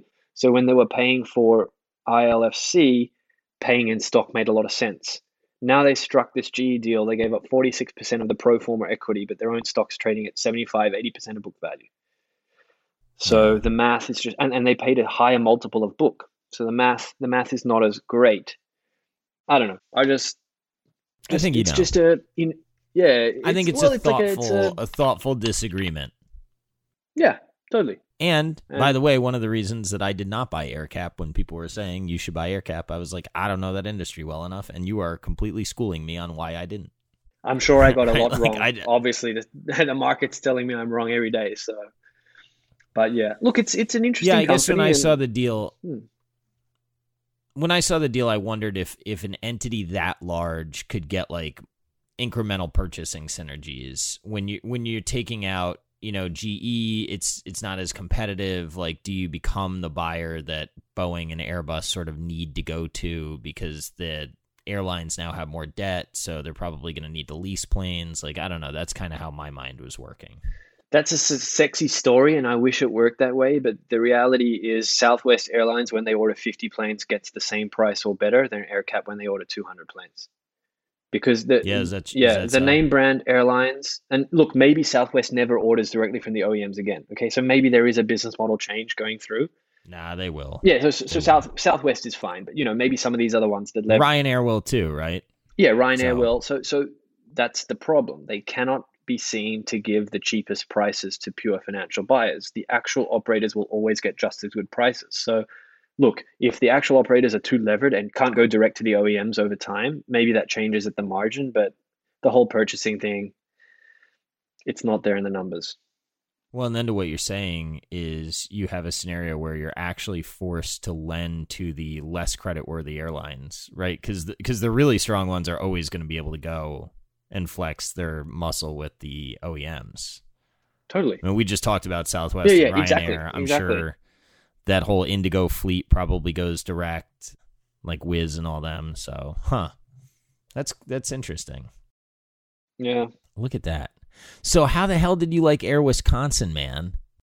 Oh, you've been following that. Okay, so Well, yeah. Air Wisconsin. So first of all, none of this is investment advice. This is an extremely Yeah, well, dodgy. you also liked it way lower, right? Yeah. If I Yeah. recall correctly. Exactly. Or no? Yeah. I liked it at, I don't know, under 50 cents, 45 cents, something like that. Stocks at a buck, I think, 95 cents. 90 cents or so. 90 yeah. cents, 95 yeah. cents. Look, this is almost a dark stock. Historically, it was a dark stock. Ticker is, for anyone who wants to follow along, HRBR. So the name of the company is Harbor Diversified, which is a legacy that it used to be some biotech company, failed biotech entity, and then all of a sudden they went dark for a number of years, and then they popped up. And in the first filing they made, it turned out they'd bought Air Wisconsin. Was literally what happened. Like a year ago, or maybe 18 months ago, they'd bought Air Wisconsin. That's wild. Which That's is kind funny. of crazy. And the only reason they started making SEC filings again is there was enough transactions in their dark stock that they went over the minimum number of shareholders, which I think is like 300 shareholders of record or something. You have to start filing again.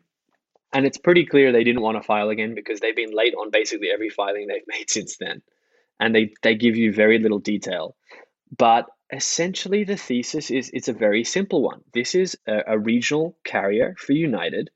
They operate as United Express on a capacity purchase basis. So think of it like Misa Air is a good comp. Basically, the regional airline model, theoretically, it's a lot better than the actual mainline model because they are contracted out and they get paid a fixed amount they get paid a fixed amount no matter what. If they don't fly any flights, they still get a certain minimum amount. So that's why their revenue is only down like 55% last year instead of down 90%, whatever it is. So they get certain minimums, and then they also obviously get paid based on block hours and number of departures and stage length, whatever. And also they get they just operate the plane. They either own the planes or lease the planes, they operate it, but almost all the fuel cost is essentially all paid through on a pass-through basis by United in this case. So you take a lot of risk with regards to the capacity purchase agreement, right? You take the risk that they're still going to be contracted when this contract comes up for renewal going forward. So that's kind of the key risk in this situation. But in the meantime, they actually generated cash last year. Like if you strip out all the government assistance, if you strip out all the one-timers and the working capital changes, they actually generated 10 million of free cash on an enterprise value that until recently was like 50 million, right? Now, why does this opportunity exist? It exists because they're an almost dark stock with no coverage, no liquidity. It's a controlled entity. Half the float is owned by a couple of guys I don't know a huge amount about, to be honest with you.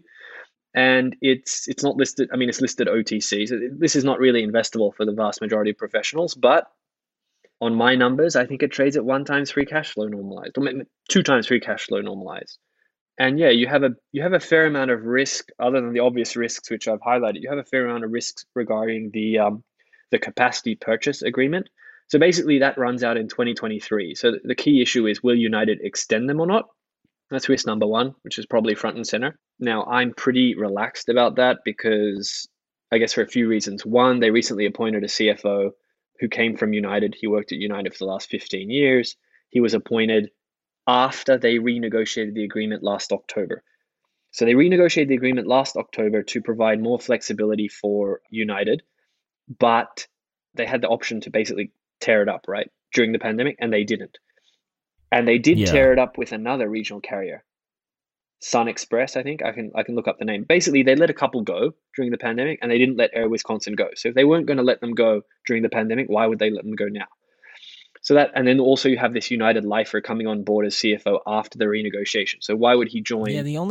Yeah, go on. I'm just going to push back just a little bit. Sure. Scott Kirby, I would almost prefer if like he knew Scott Kirby from his American days. Because Scott Kirby, the new CEO, came from American. Yep. Scott Kirby, I think, is going to... That dude had an impressive COVID management streak. I mean, that I kind of didn't know if he was the real deal. I knew he had a huge reputation, but I didn't know if it was warranted. And that guy killed COVID from a management perspective. It was pretty incredible to watch. So that's the only like tea leaf thing that, you know. No, I mean, I don't know. But why would he really care? I don't know. Well, I mean, so if they're doing a good job, and their on time arrivals are doing what they're supposed to, and they're feeding the hub in the way that they're supposed to feed the hub, then they'll be fine. You I hope would so. think. You hope so. There's no slam dunks. There's no done deals here. I mean, the issue is Delta killed their CRJ fleet, right? They basically said they're going to get phased out. So if United goes the same way, this could easily get phased out. Reading some of Yeah. the mosaic, I don't think it happens in 2023. And so these planes Is are all, Delta doing that? yeah, Delta Are they said they're going to put phasing out the everybody on the CRJs. Are they going to put everybody on the A220s? Do you know? I don't know if they're A220s or even something slightly larger. I would have to Yeah. read into that. But we'll see what happens. The key part of the conceit is you're paying nothing for the go forward business. You're buying the business at half of book value today. Now, all of the asset is obviously the undepreciated value of the planes. So, what they did during COVID was quite interesting. They basically used to have most of the fleet leased. So, they bought a bunch, they basically bought all the planes they hadn't leased, they bought them in house. And the leases were somewhat onerous. If you look at the P&L, the leases were like pretty expensive. And so they bought them in house, and the depreciation number is, what it is. So there's a huge amount of cash created from the difference between depreciation and capex. So they're not spending to replace the plane assets. They're just letting them age. They're letting the fleet age, and the fleet is very, very old. Not only that, they also took a big write-off when they brought the balance of the fleet in-house pre-COVID at the end of 2019, basically. So now if you look at the P&L, they spend 20 million on capex in 2019. They spent 9 million last year, which is probably a bare bones number. Maybe the normalized number is like 12, 13 million, but they're generating 50 million. I think they're generating 45, 50 million in EBITDA, R with an R, so pre-rents. But because rents are going to almost zero because they in-house the fleet, that's the real number. So 50 million of EBITDA, less than say 10 to 15 of capex. They still got some nulls. Interest is small. They have no net debt, right? They do have some gross debt, but essentially they have no net debt. It's generating a bunch of cash, and it's generating, I think, 30 to 35 million of free cash. And the EV when I put on the trade was less than that. Now now the stock's gone up, right? Yeah. So you are taking risk that they're going to have a going concern business after 2023, and obviously they have to replace the fleet at some point. But basically, what I think Yeah. management is doing is they're running it for cash. If or when they get clarity on the capacity purchase agreement, which runs out in 2023, but United has the option to extend it for another 2 to 5 years. Coincidentally, the fleet can be run until it's 25 years old. Fleet's 18 years old now. So I think they probably have 5 to 7 years, in which case they could really return, I think they could return 30 to 40 million cash a year.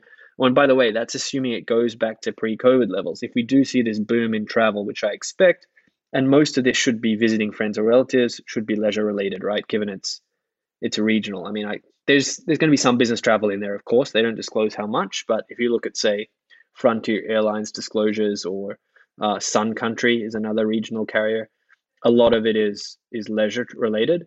You could have this purple patch for a couple of years that I think could be very interesting. And the other interesting thing was they took a bunch of money from the government, obviously, as part of the CARES Act to kind of tide them over. Some of that is a PPP loan that's going to get forgiven. So that's kind of like free money.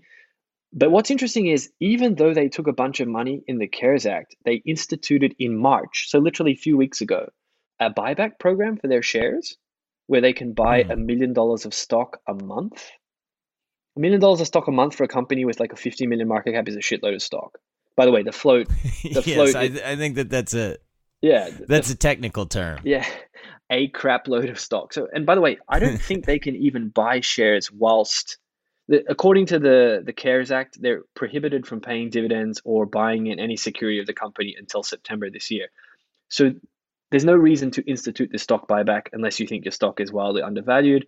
And they can't even execute on it for, 5 months. But I guess they wanted it in there, ready to roll, and no one really covers the company. So maybe they think it stays cheap enough to kind of hoover up some shares later in the year. I don't know. But look, again, downside, upside, right? I'm paying 1 times free cash flow. Yeah. I think that it's interesting to hear you talk about this. 2, I would love to know if anybody knows the people that are actually behind this thing. Yes. Because, when you see stuff like that and they clearly seem like they don't want to file, this could be one of those that you could partner with somebody that's trying to make a lot of money that wasn't trying to get found out or something like that. Totally right. I wish I had more insights into the actors. That's honestly, that's never really been my strong suit as an investor. I've never really had a huge, not ability, but I've never really tried to focus on the jockey side so much. I'm not sure I why, like doing that actually. stuff. Yeah, I know. I can tell from the way you talk about investments, you're much more focused on the guys managing the businesses. Just, I think maybe it's a personality trait or something. For me, I've always found I'd really try to let the numbers do the talking, and then trust my own ability to analyze the business. And Yeah. I think the reason for that is honestly because I had vast majority of my training in Japan, and you get in the room with executives, and I mean, it doesn't matter what they say. It's basically lip service. They're just paying lip service to you. They don't, and so that could be cultural. That could be like part of my training is that, the typical Japanese executive just does not care about shareholders. So when he speaks, it doesn't necessarily mean a huge amount. And therefore, if you pay too much weight to what the manager of the business says and or what you think he might do, you're looking at the noise, not the signal. So maybe I'm biased too Hmm. much from that part of my background, but that's always the way I've gone about it. I've really tried to do the business analysis and let the numbers do the talking, as opposed to betting on the jockey to do the right thing. Of course, in situations like this, you're right. It would be, I mean, look, this is kind of like a Mike Mitchell type trade, right? Yes. So I Yeah. mean, A if little bit. you can connect me with Mike. He can talk to the managers. He can understand it, and then I can triple my position. Yeah, well, but like that's part of what we were talking about before about the benefit of the pod, Yeah. right? Like one of the things that I have gotten from it is, I was a little bit too obsessed with making it a business in the beginning. But I mean, the thing that I do ask of the listeners for real is like, if you heard Jeremy say anything and you think that there's information that can help him, like I would like you to contact him. That would I be happen great. to find this idea kind of intriguing. Please contact me as well. Like, let's have a phone call, especially if you know something, right? And what I have found is that there are people that listen to this that work in these industries that want to reciprocate the knowledge. Yeah. So, like, that's my ask right now. Like, help me create a scuttlebutt machine. And that's what like that's a lot of this bet right now. And it's been really fun. I've met a lot of interesting people through it, and I do think that I've been able to piece together some stuff that I otherwise would not. Totally. So, yeah. I'm sure it will continue to All right. happen, and we will pay for your next beach house in, where are you, Palm Beach? No, I'm in an undisclosed location. Sorry, from the Hang on. Central Command bunker somewhere off the east coast of the United States. We'll pay for that bunker That's right. through Air Wisconsin. The next one. So what's this training that you mentioned that you were trained in Japan? What did you do? Well, sorry, training is kind of a generous term. I just mean I started my career in finance in Tokyo. So my education, let's say, training is probably the wrong word. My education as a professional, professional investor or professional market participant was formed through my first 4 years of my career, which were in Japan. And so, obviously whatever happened in that time was really formative for me. I mean, it's kind of the reason why I use the approach that I use today, this credit-based approach, was because I started on basically the cross-asset sales desk at Goldman in Tokyo, which essentially meant selling hedge funds everything from credit derivatives, CDS, to distressed debt, distressed credit, to convertible bonds, equity options, swaps. So it's basically selling anything funky that retail couldn't trade.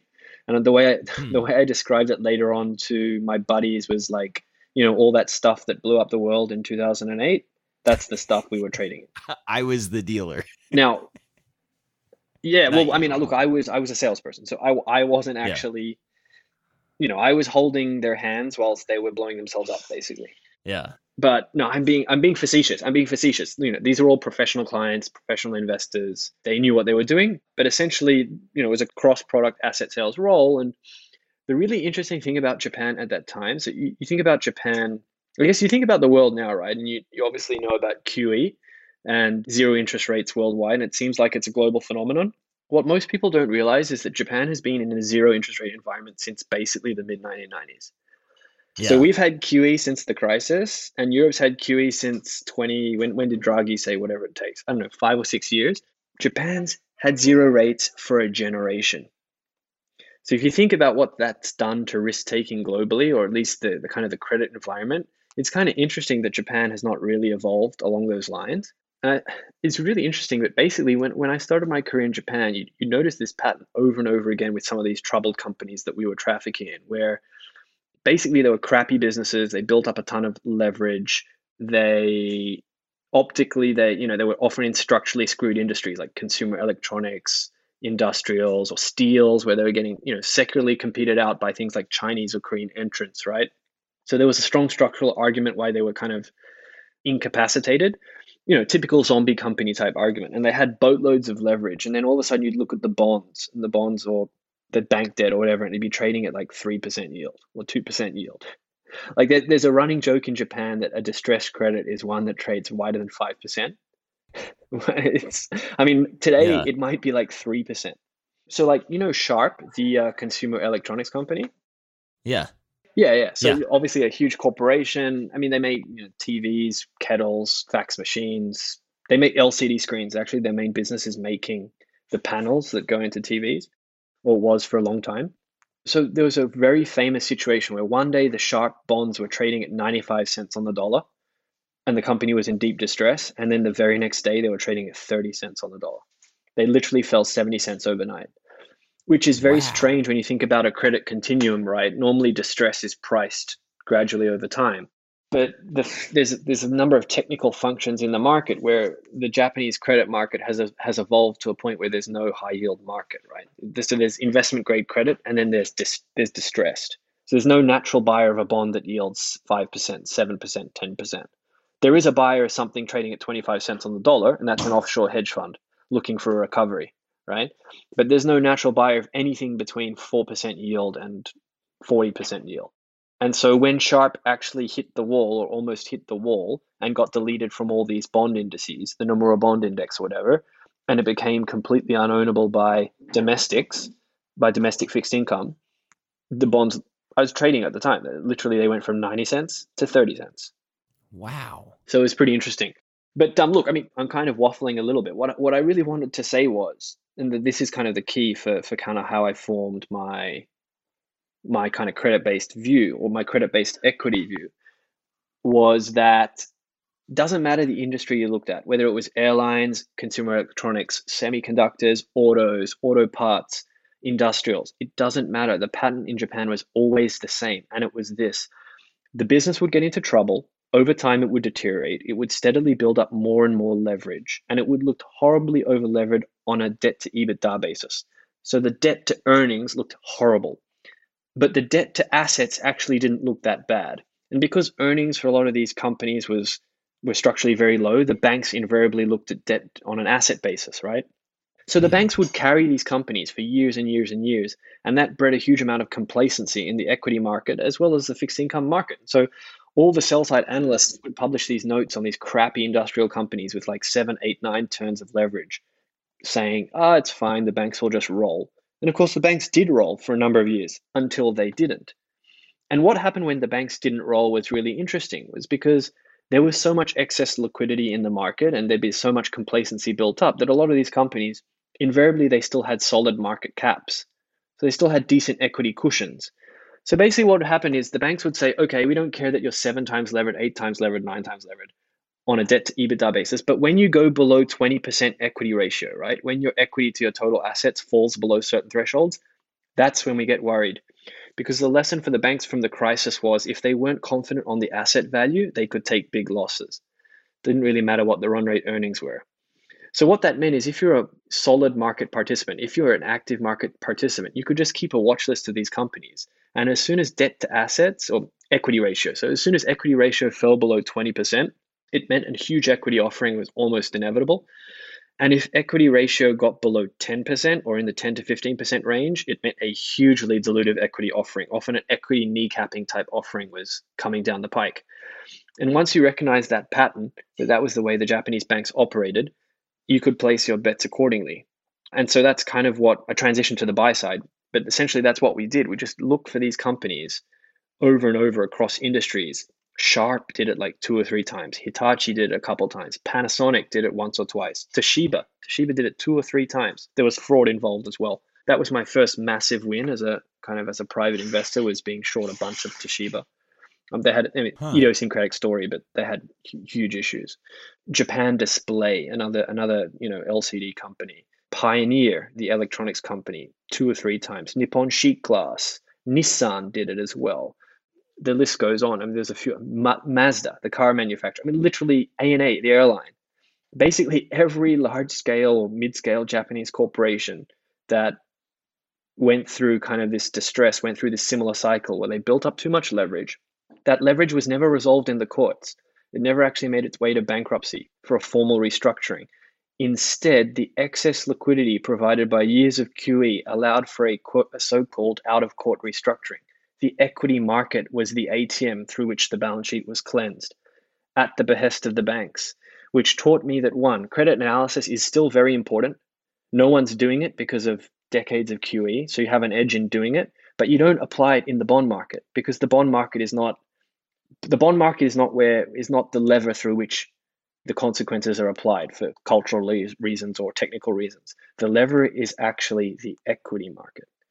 So you apply the credit analyst learnings to the stock market, and that's where you can really generate alpha.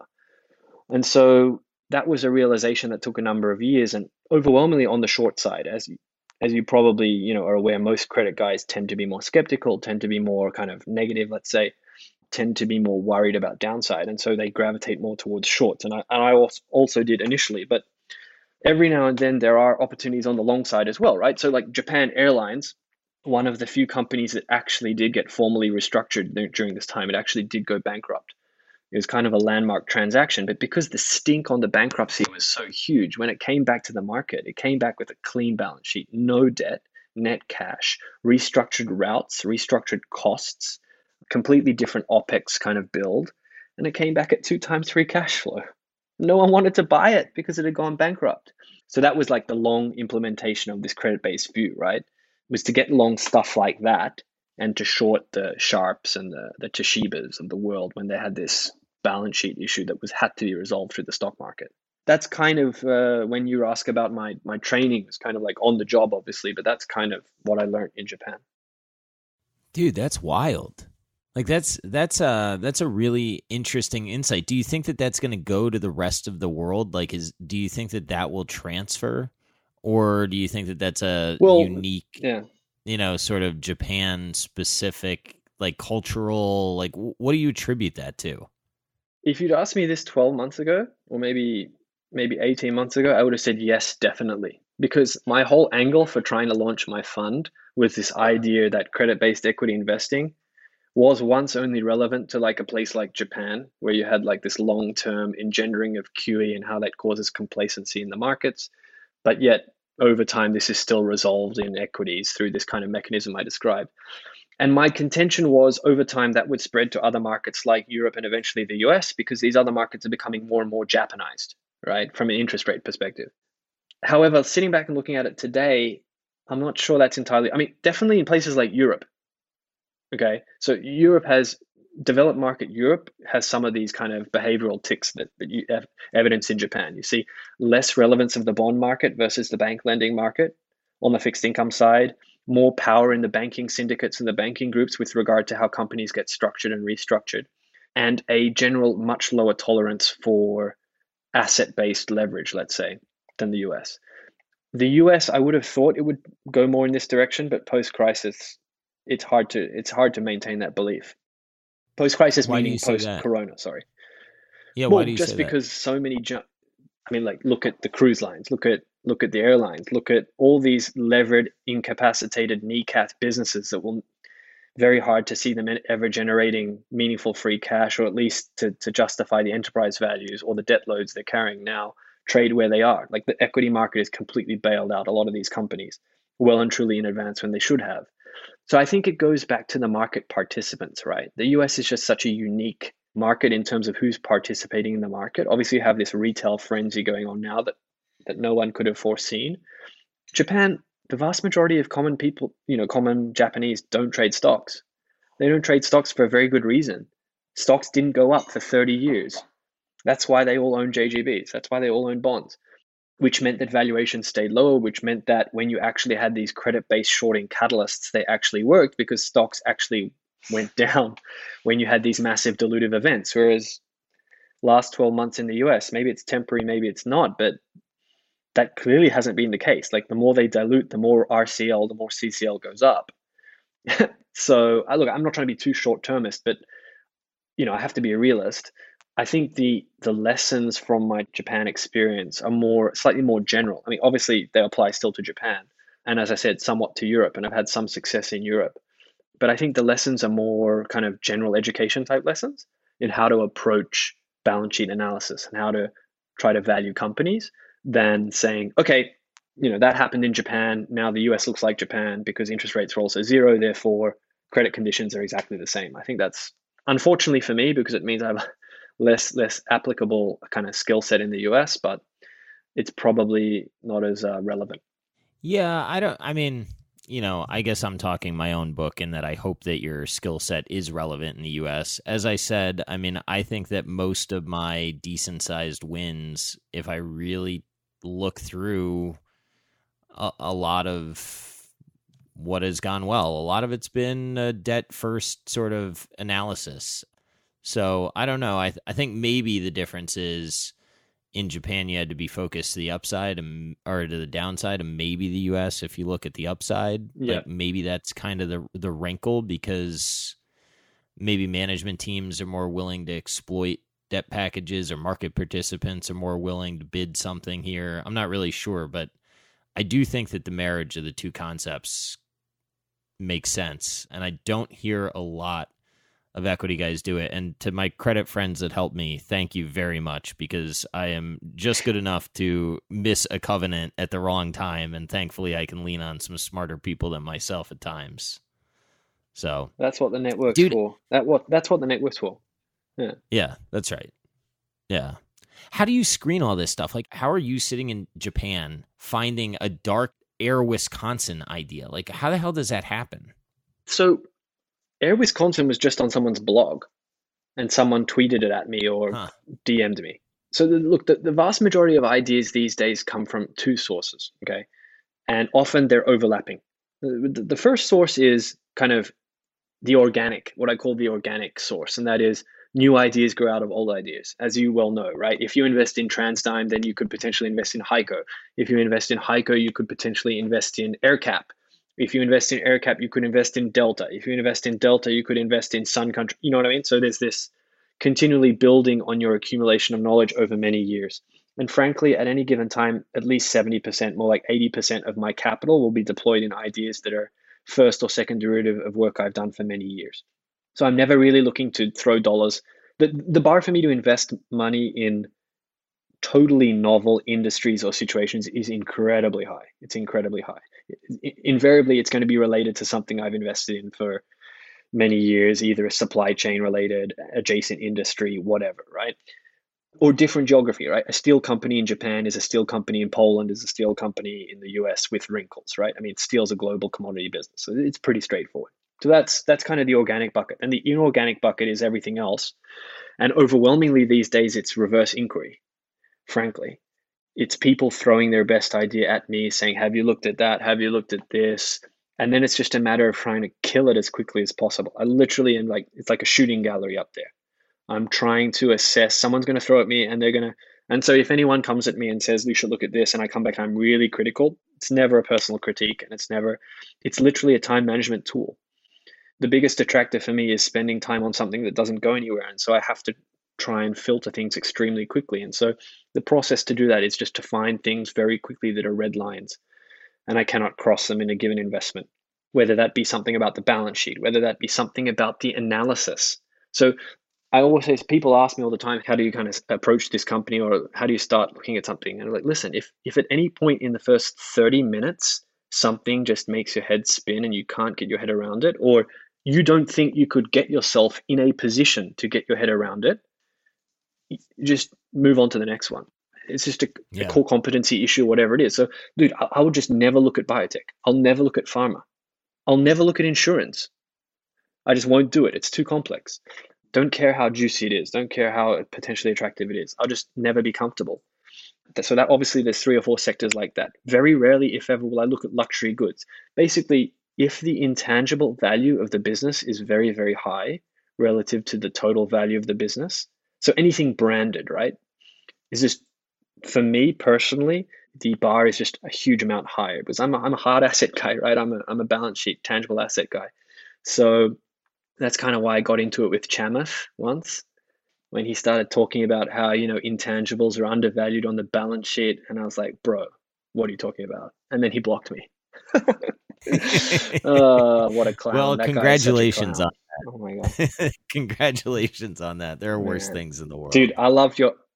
I love your rant on Chamath like last month or whenever after GameStop. The guy's such a Ponzi scheme.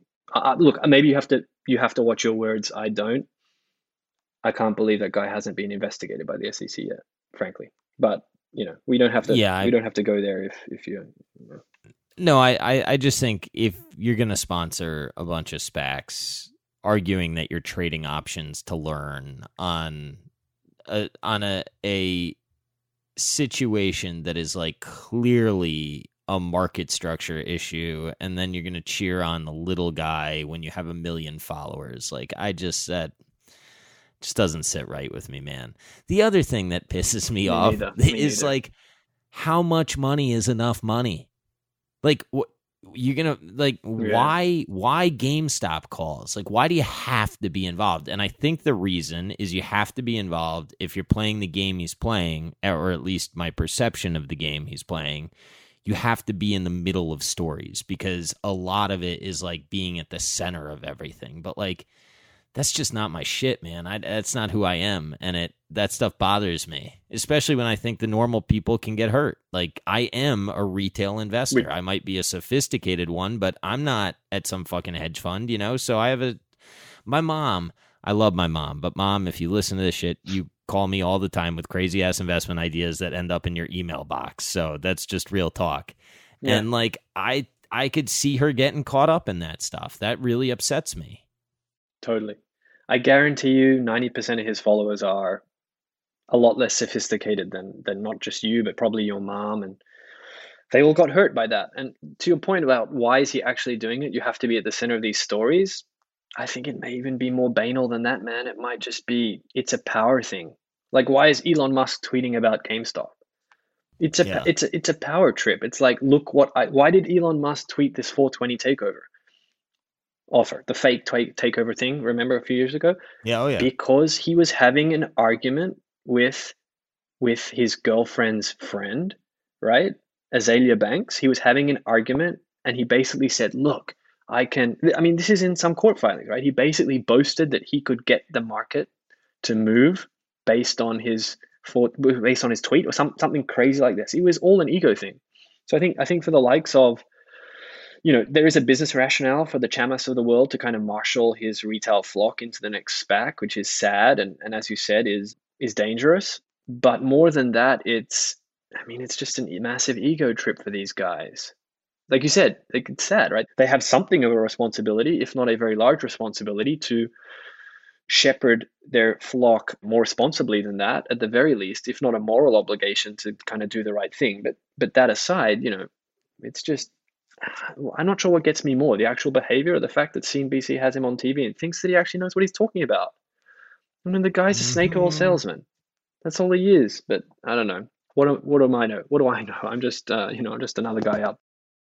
I'm going to be slightly more measured in how I frame this, but what I will say Sure, is, sure. you know, I'm like a tiny little Twitter account, right, relative to him, and like I feel immense responsibility, even if I was messing around with the GameStop stuff, which I did try to sell a call spread, but that was like out to June, and I don't know whether or not that would have worked, but I would never fucking to announce that in the middle of that frenzy and to have people think that you're participating in that and to like tell them that it's this little man versus the big hedge fund, which I'm not even convinced any of that stuff's true. Like, there was a lot of money that was traded that week, and I'm not It's sure not it true. wasn't just like It's not market true. structure stuff. Yeah, I mean, I don't believe it. Yeah. So all of it, man, it it just It's goes back okay. to It's how much okay is though, dude. enough. It's okay. He donated all of it to charity, so it's all good, bro. Yeah, I'm sure. I mean, that's the thing. Like, forget about, it's not even how much is enough money. How much is enough money? How much is enough attention? How much is enough power? Like, how fucking greedy do we have to be here? Like, just let it go.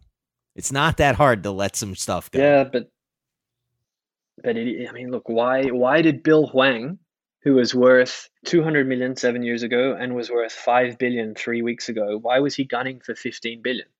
Why it's always, how many boats can you water ski behind? It's always the same. It's always what's that squiggle, that infinity symbol, that, the infinity number. It's always the ineluctable chase for more and more and more. It's human nature, right? So whether it's Bill Huang or Chamath or Elon, whoever it is, right? Like, sorry, and by the way, I don't mean to equate Bill with Chamath. I think it's a completely different situation and more defensible in some ways, frankly. I mean, someone who got overextended and lost control and was obviously far too levered, but I'm not suggesting anything immoral necessarily. That's not what I'm trying to suggest. But yes, to answer your question, how much is enough? It's never enough. It's never going to be enough for some people, unfortunately. Yeah, I don't know, man. I just don't have that in me. And maybe that makes me a sucker, right? Maybe they look at me and they're like, this guy doesn't, he doesn't have it in him to rule. Well, guess what? I fucking don't. I'm just trying to live a happy life. And I appreciate the people that listen to me. I appreciate the people that tune in. And, if I ever mess up, it's an honest mistake. I'm not trying to exploit anything. So on that note, man, I know that your headphones are starting to die, and I want to extend. I've had such a good time talking to you. So if you ever want to come back, you just let me know, man. Ping me. Evergreen. Definitely. No, I appreciate that, and we'll have to get you hooked up for the site, and yes, get you please. Involved in Air Wisconsin and all the other dodgy small cap stuff. That honestly, I think it's far too. A lot of this. Yeah, for sure. We'll make it happen. But I think a lot of it's fairly small, right? You tend to traffic in much more liquid stuff. And I mean, look, I try to go as liquid as possible, but if something trades a few million a day, that's more than enough for me, right? So I'm not married. I mean, from an intellectual perspective. Oh, okay, cool. Well, in that case, come on in. The water's warm. All right, man. Well, take care of yourself. It's been a pleasure, for doing man. This. Definitely. Thanks for having me. Speak soon.